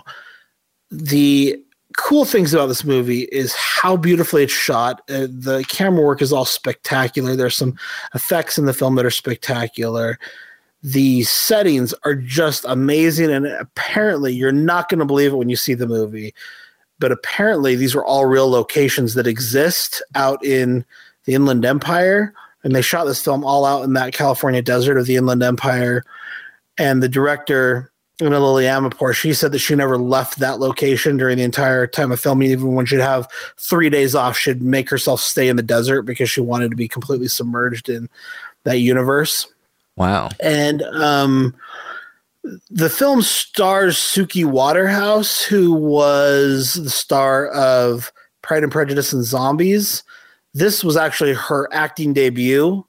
She filmed this before Pride and Prejudice and Zombies, but it's a small independent film. It's taken so long to do festivals and come out that this came out far after, I guess, her other work that she's now known for. Before that, I guess she was a model. This also has Jason Momoa is a very prominent figure in the film. Rather than playing Polynesian, he plays Cuban. And he has this big tattoo across his chest with his character's name, which is Miami Man. And he talks with a really thick Cuban accent throughout the film. And it's pretty good. It's one of the better things I've seen him in.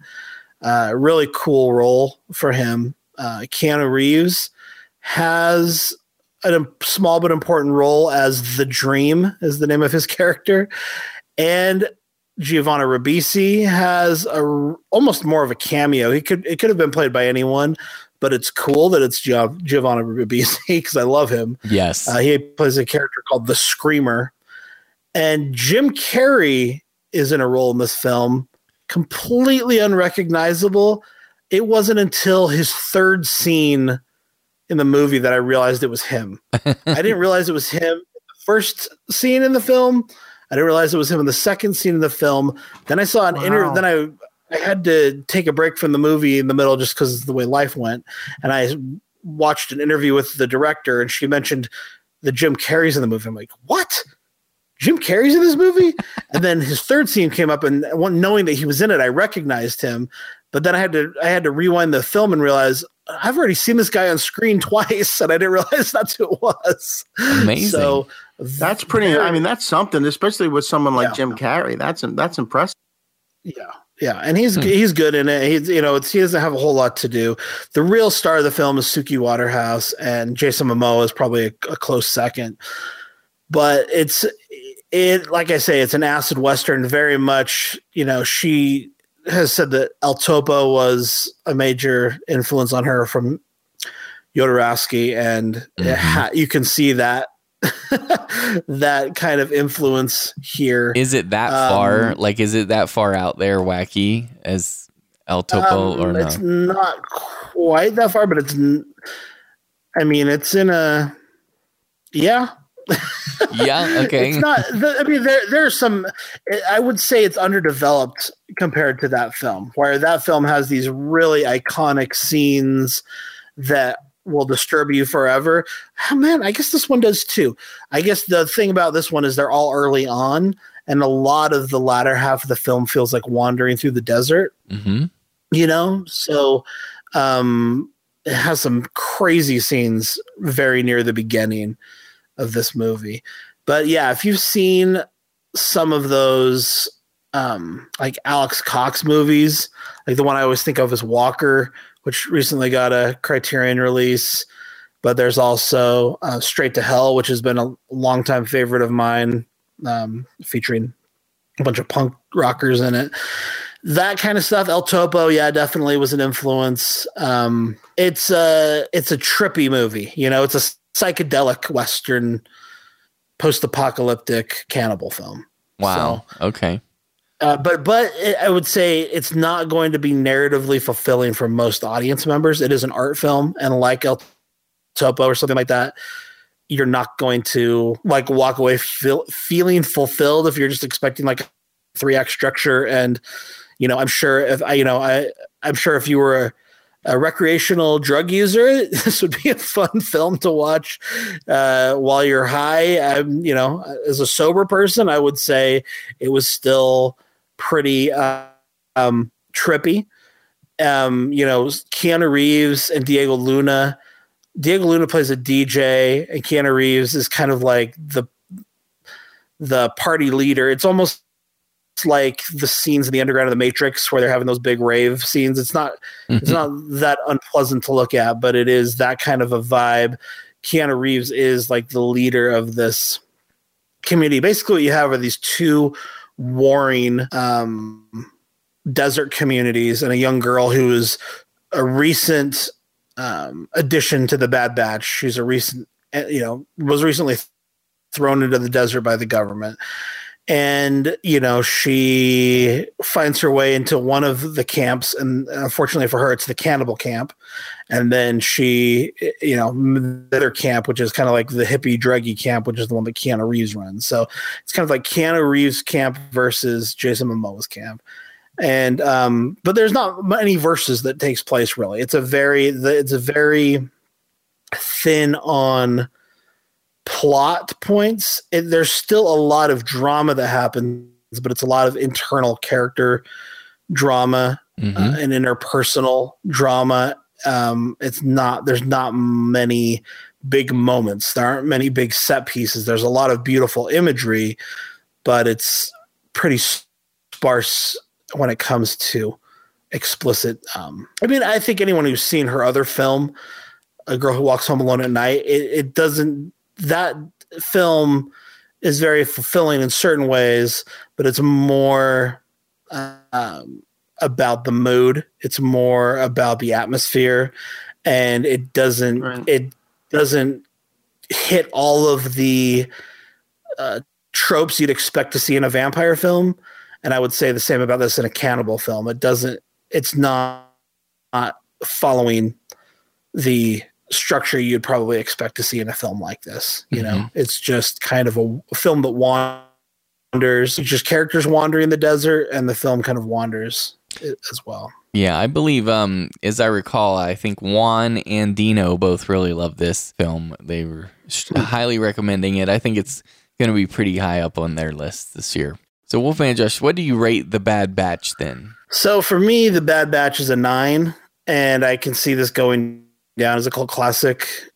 It's not going to be for most people, I don't think, though, to be honest. It is kind of a weird psychedelic art film, and it's an interesting second film. It is, I can see why people would consider this a sophomore slump for the filmmaker. It doesn't kind of like deliver on the promise of A Girl Walks Home Alone at Night in the sense that it doesn't feel familiar to that film and much. It does at times, but not much. It feels like a very different thing, but I do think that's exciting because I can see a very broad future for this filmmaker where she can really go in a lot of different directions. And as a filmmaker who seems like she can deliver a lot of different types of stories, which is exciting to me. Right. So yeah, it's a 9, but yeah, not for everyone. I would call it, for me, I would buy it actually, but it's probably going to be a rental for most people. And so I feel comfortable recommending a rental. Okay. Rental. All right. And then what about Boys in the Trees? Oh, yeah. Boys in the Trees.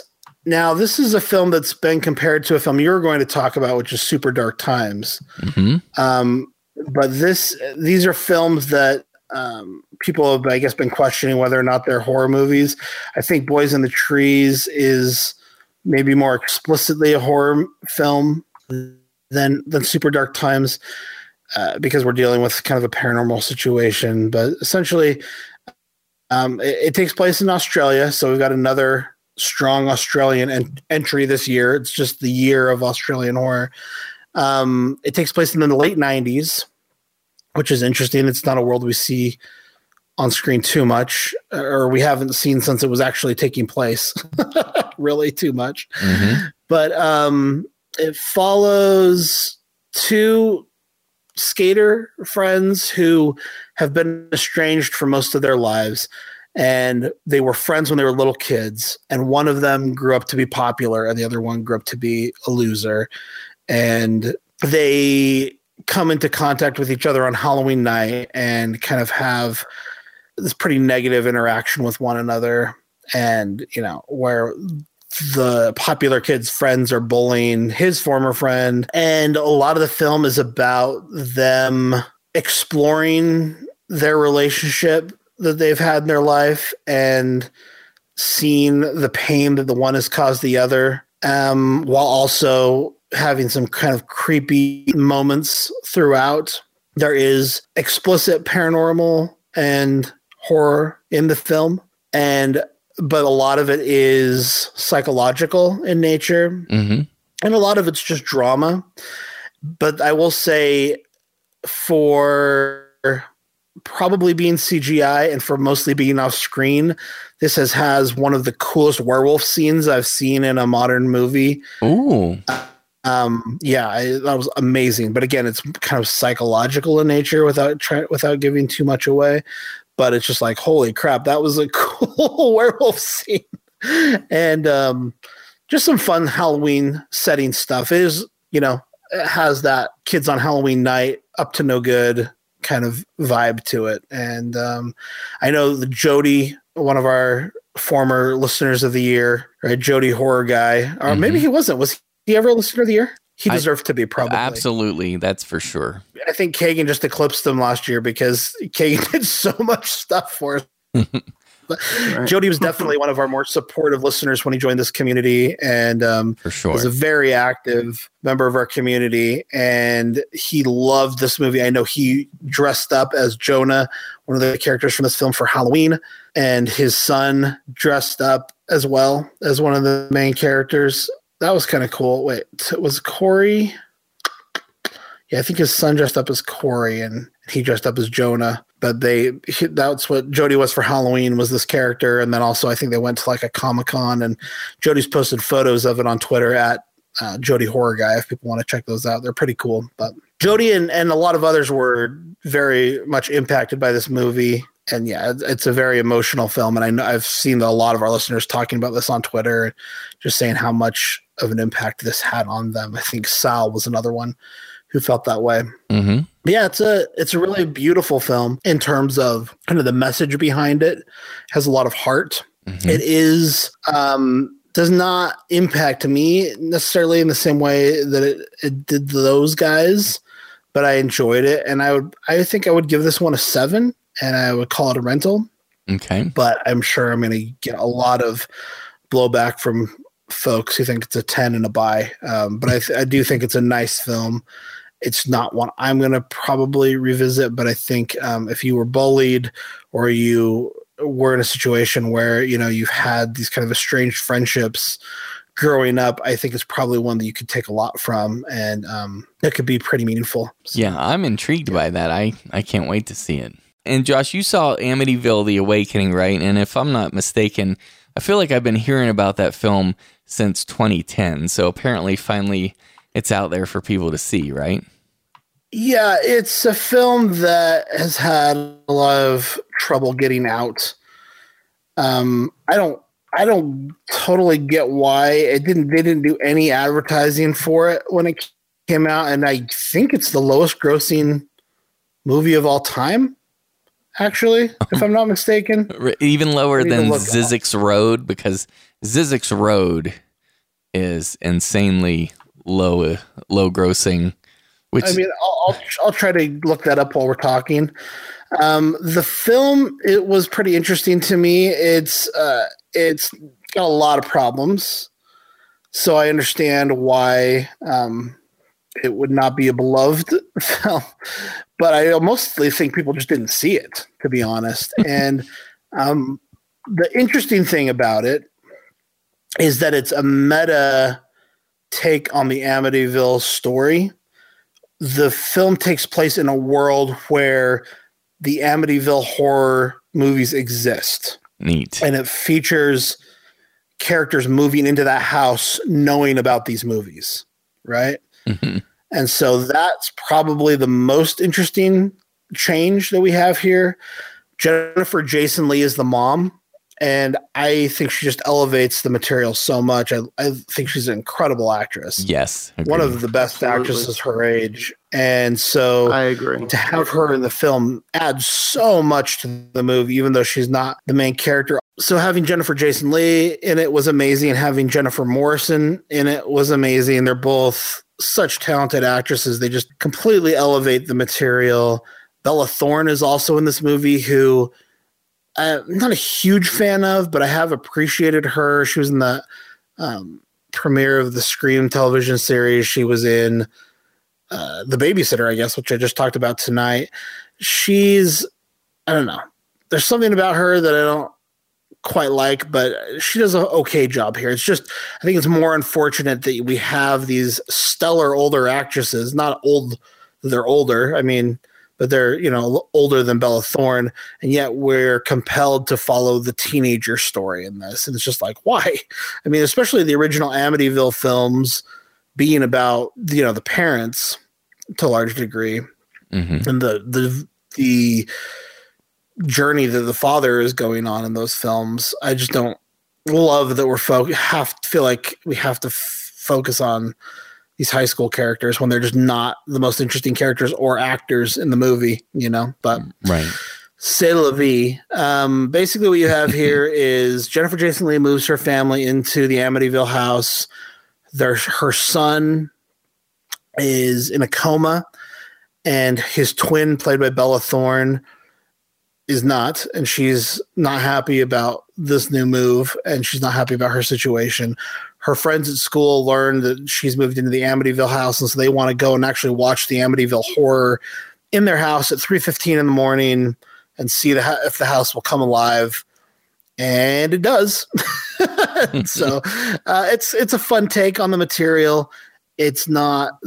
I love the original film. It's just one of my faves, and I actually really enjoy the Ryan Reynolds remake as well, which I don't think is a popular opinion, but I love the setting of these films. I love the world. It's good. Yeah, of this franchise. The Ryan Reynolds one is good.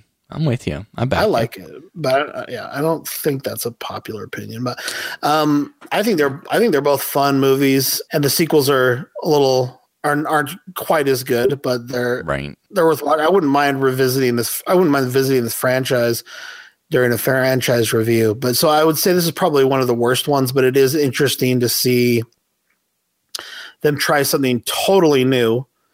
I think if I was going meta on this, I'd rather follow the Conjuring universe version of this movie, probably. You know, but still cool. So I would give Amityville Awakening. Is that what it's called? Amityville The Awakening. Annabelle. Yeah, it's Amityville The Awakening. Correct. Yeah, I would give this one a 6, and I would call it a rental. Okay, and I got the info for you. So supposedly this grossed $742 according to Box Office Mojo, but that still isn't as bad as Zizek's Road from 2006, which is just like a thriller. It supposedly only made $30. Some sources, Entertainment Weekly has it down at $20. So it's insane. Yeah, I actually had looked that up as well. And we had a couple of our listeners, I had put a tweet out about this on the Horror Movie Podcast Twitter. A couple of our listeners responded to it. Willis Armored Foe, who designed our HMP t-shirt, said, the number of theaters it opened in makes a huge difference as well. No one knew about it. Can't expect to make money when you don't advertise. True. Jake Parker said, this sucks. It's a pretty great installment for the franchise, actually, and they didn't promote it at all. And C.E. Jeffrey said, at least it still beats Zizek's Road. So correct. There you go. Yes. It would be very difficult not to beat Zizek's Road. I mean, basically, you could have your family come, your immediate family, and beat that. But Sean Osborne cheekily writes, that's awesome. Stop with the ridiculous remakes. $742. I made more than that last week. Well done. Well done, sir. Okay. Awesome. So that's Amityville The Awakening. Josh says it's a 6. He calls it a rental. Okay. So then finally, as we start to wrap up the show, we're going to take it home here, everybody. There's getting to be this thing that's actually become organically just this segment on Horror Movie Podcast that we call our non-horror PSAs, public service announcements, where the films are either in the camp of the Trojan horse thing where we want to not always, but we want to bring to the attention, okay, this looks like a horror film. It was marketed like a horror film, but not necessarily a horror film. A lot of times it's right on the fringes. It's like thriller, So we just have a couple of those we wanted to talk about. And I think one we were going to mention is Wind River, right, Josh, real quick? Yeah, Wind River is a 2017 film directed by Taylor Sheridan and written by Taylor Sheridan. And it stars Jeremy Renner and Julia Jones and Elizabeth Olsen and Graham Greene. And it takes place on a Native American reservation, I believe in Wyoming. And basically what you have is Jeremy Renner is a tracker. And so he assists an FBI agent in tracking down a murderer. And yeah, I thought that this was going to be a little more horror. It is a crime drama thriller mystery film. There is, a murder at the heart of it, but ultimately, yeah, I would say it's a crime drama.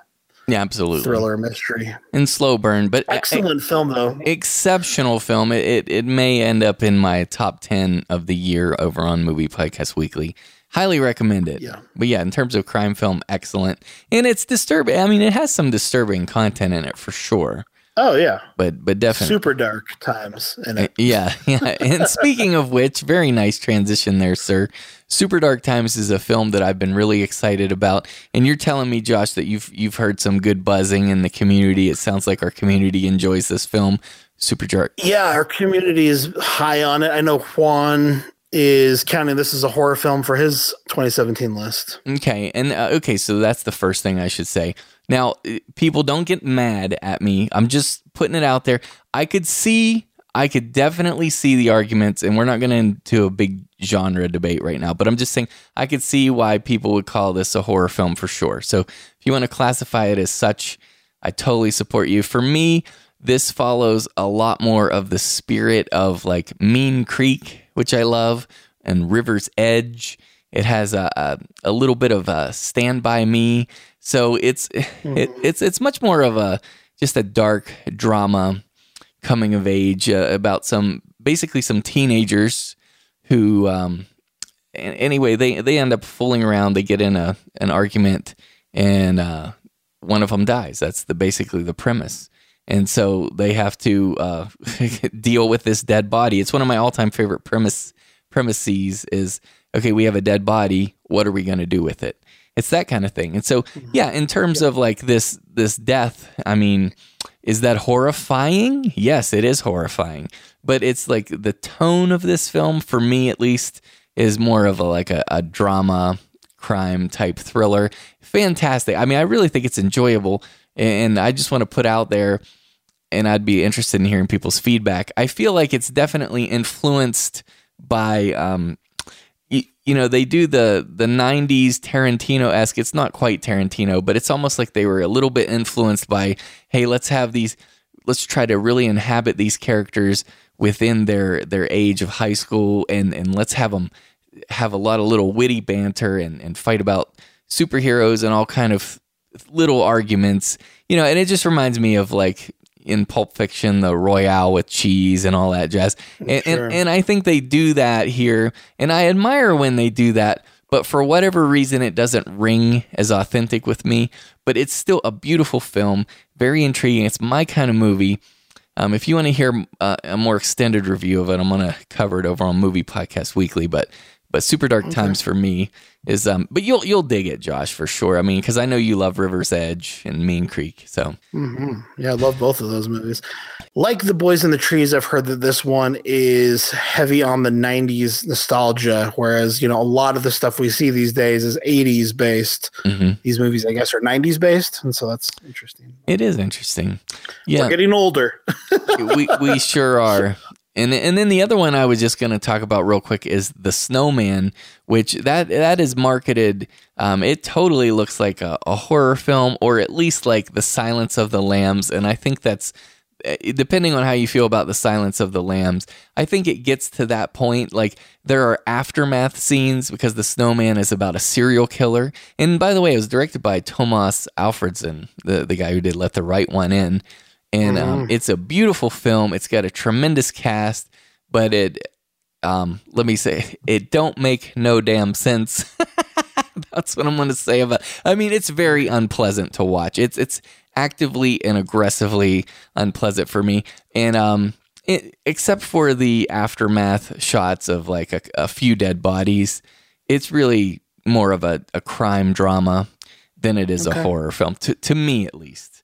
But the other one I was going to mention is called The Bar, aka El Bar, in its original Spanish title. This is a film that's shot in Madrid, Spain. The director is Alex de la Iglesia, and I really enjoyed his last film, Witching and Bitching, which is just a totally gonzo, weird horror comedy movie that has a little bit of action stuff. It's almost like the Spanish version of Hocus Pocus, but it goes way darker and weirder.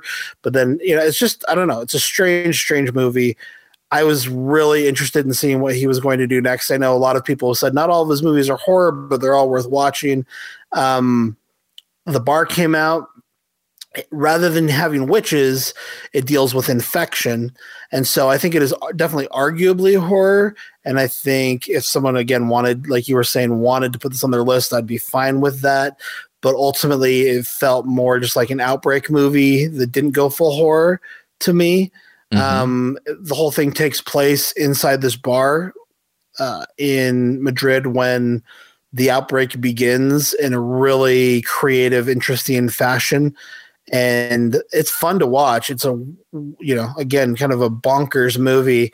But if you like that very energetic, comedic, strange stuff, if you liked Witching and Bitching, I would just say, the big difference between this is that had explicitly witches and this doesn't. And so that it was easier for me to classify as horror, but fun.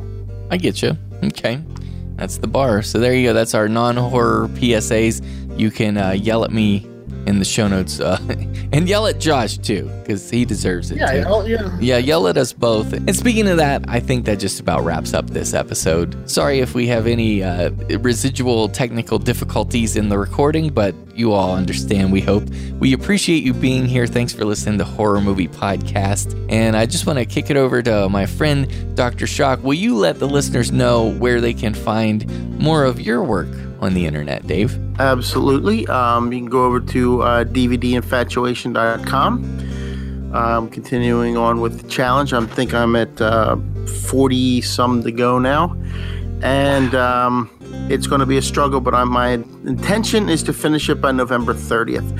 It's not going to be a daily thing now. I'm going to be posting reviews in bunches. It's just going to work out easier that way for me from, when I'm at work. Days I work, I can watch the movies and I can sort of, do outlines for them. It just is a little bit more to write them with my schedule now. But then on my days off, I can kind of do these mass postings of multiple reviews. I can put them all out at once. And my goal is to finish this by November 30th. That's my ultimate goal. You can also find me at Twitter at DVD Infatuation. I have a Facebook page and Instagram as well. And I am also on the Land of the Creeps podcast, the Universal Monsters cast, and the We Deal in Lead Westerns podcast. Mm-hmm. Excellent. Thank you, Dave. And what about you, Wolfman Josh? And the Best Picture podcast, my favorite. I just wanted to recommend. I wanted to recommend people become patrons of Horror Movie Podcast and the other Movie Podcast Network shows. I know that's very self-serving, but I was just thinking about this. Hey, if you're like Jason and you rented The Cult of Chucky because you didn't realize it was on Netflix, you spent like $4.99 on that rental? Yes, damn it. You can become a patron of the Movie Podcast Network and get all of our awesome special features episodes, one every month for sure, and other bonuses thrown in there. And really, it's more about supporting the show you love that gives you so much free content than it is about buying those bonus episodes. Mm-hmm. Think of all the hours you spent listening to Horror Movie Podcast and the other shows on this network. Aren't those at least worth as much as your rental of Cult of Chucky? I would think so. So if you want to support us, we would really appreciate it. It's patreon.com/Movie Podcast Network. You become a patron for $2.50. It unlocks all the episodes up until now. We really appreciate our Patreon supporters. Love you guys. The other thing, completely self-promotional, I'd say, is check out our t-shirts designed by Armored Foe. This is our kind of heavy metal logo style that's available right now. You can get that at teespring.com/HMP Metal. That's Teespring, TEESPRING.com/HMP Metal.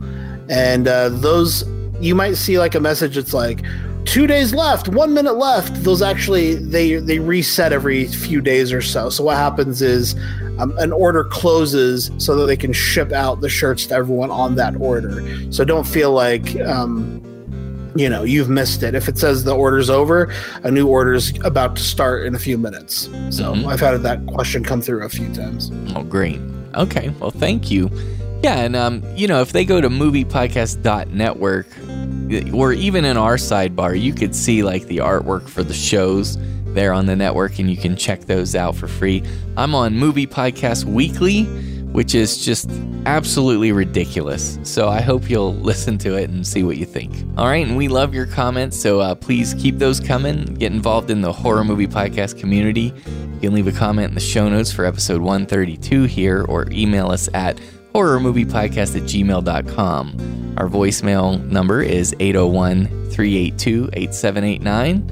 You can find all of our episodes for Horror Movie Podcast, including the weekly Horror Movie Podcast and Horror Metropolis.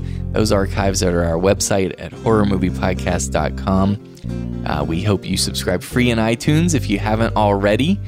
Leave us a review there if you don't mind, and follow us on Twitter at HorrorMovieCast. We're also on Instagram. We want to thank Fred Ingram for the use of his music for the Horror Movie Podcast theme song. You can find Fred's music at fredericingram.com. And we also want to thank Kagan Breitenbach for his classical rendition of Fred's original theme. You can find Kagan and Quartet Macabre at kaganbreitenbach.com. Those will be linked in the show notes as well. And guys, that's finally all for episode 132. We thank you for listening, and join us again Friday after next for Horror Movie Podcast, where we're dead serious about horror movies. You guys hear me? Yeah. Yeah, I can. I heard Jay say he appreciates McGee, and then he just sort of dropped out. Oh, okay. Yes. The Zencaster gods were upset about that. Yeah, the computer was like, no appreciation of McGee allowed. That's what it was. That they said, okay, there's nothing worth recording here.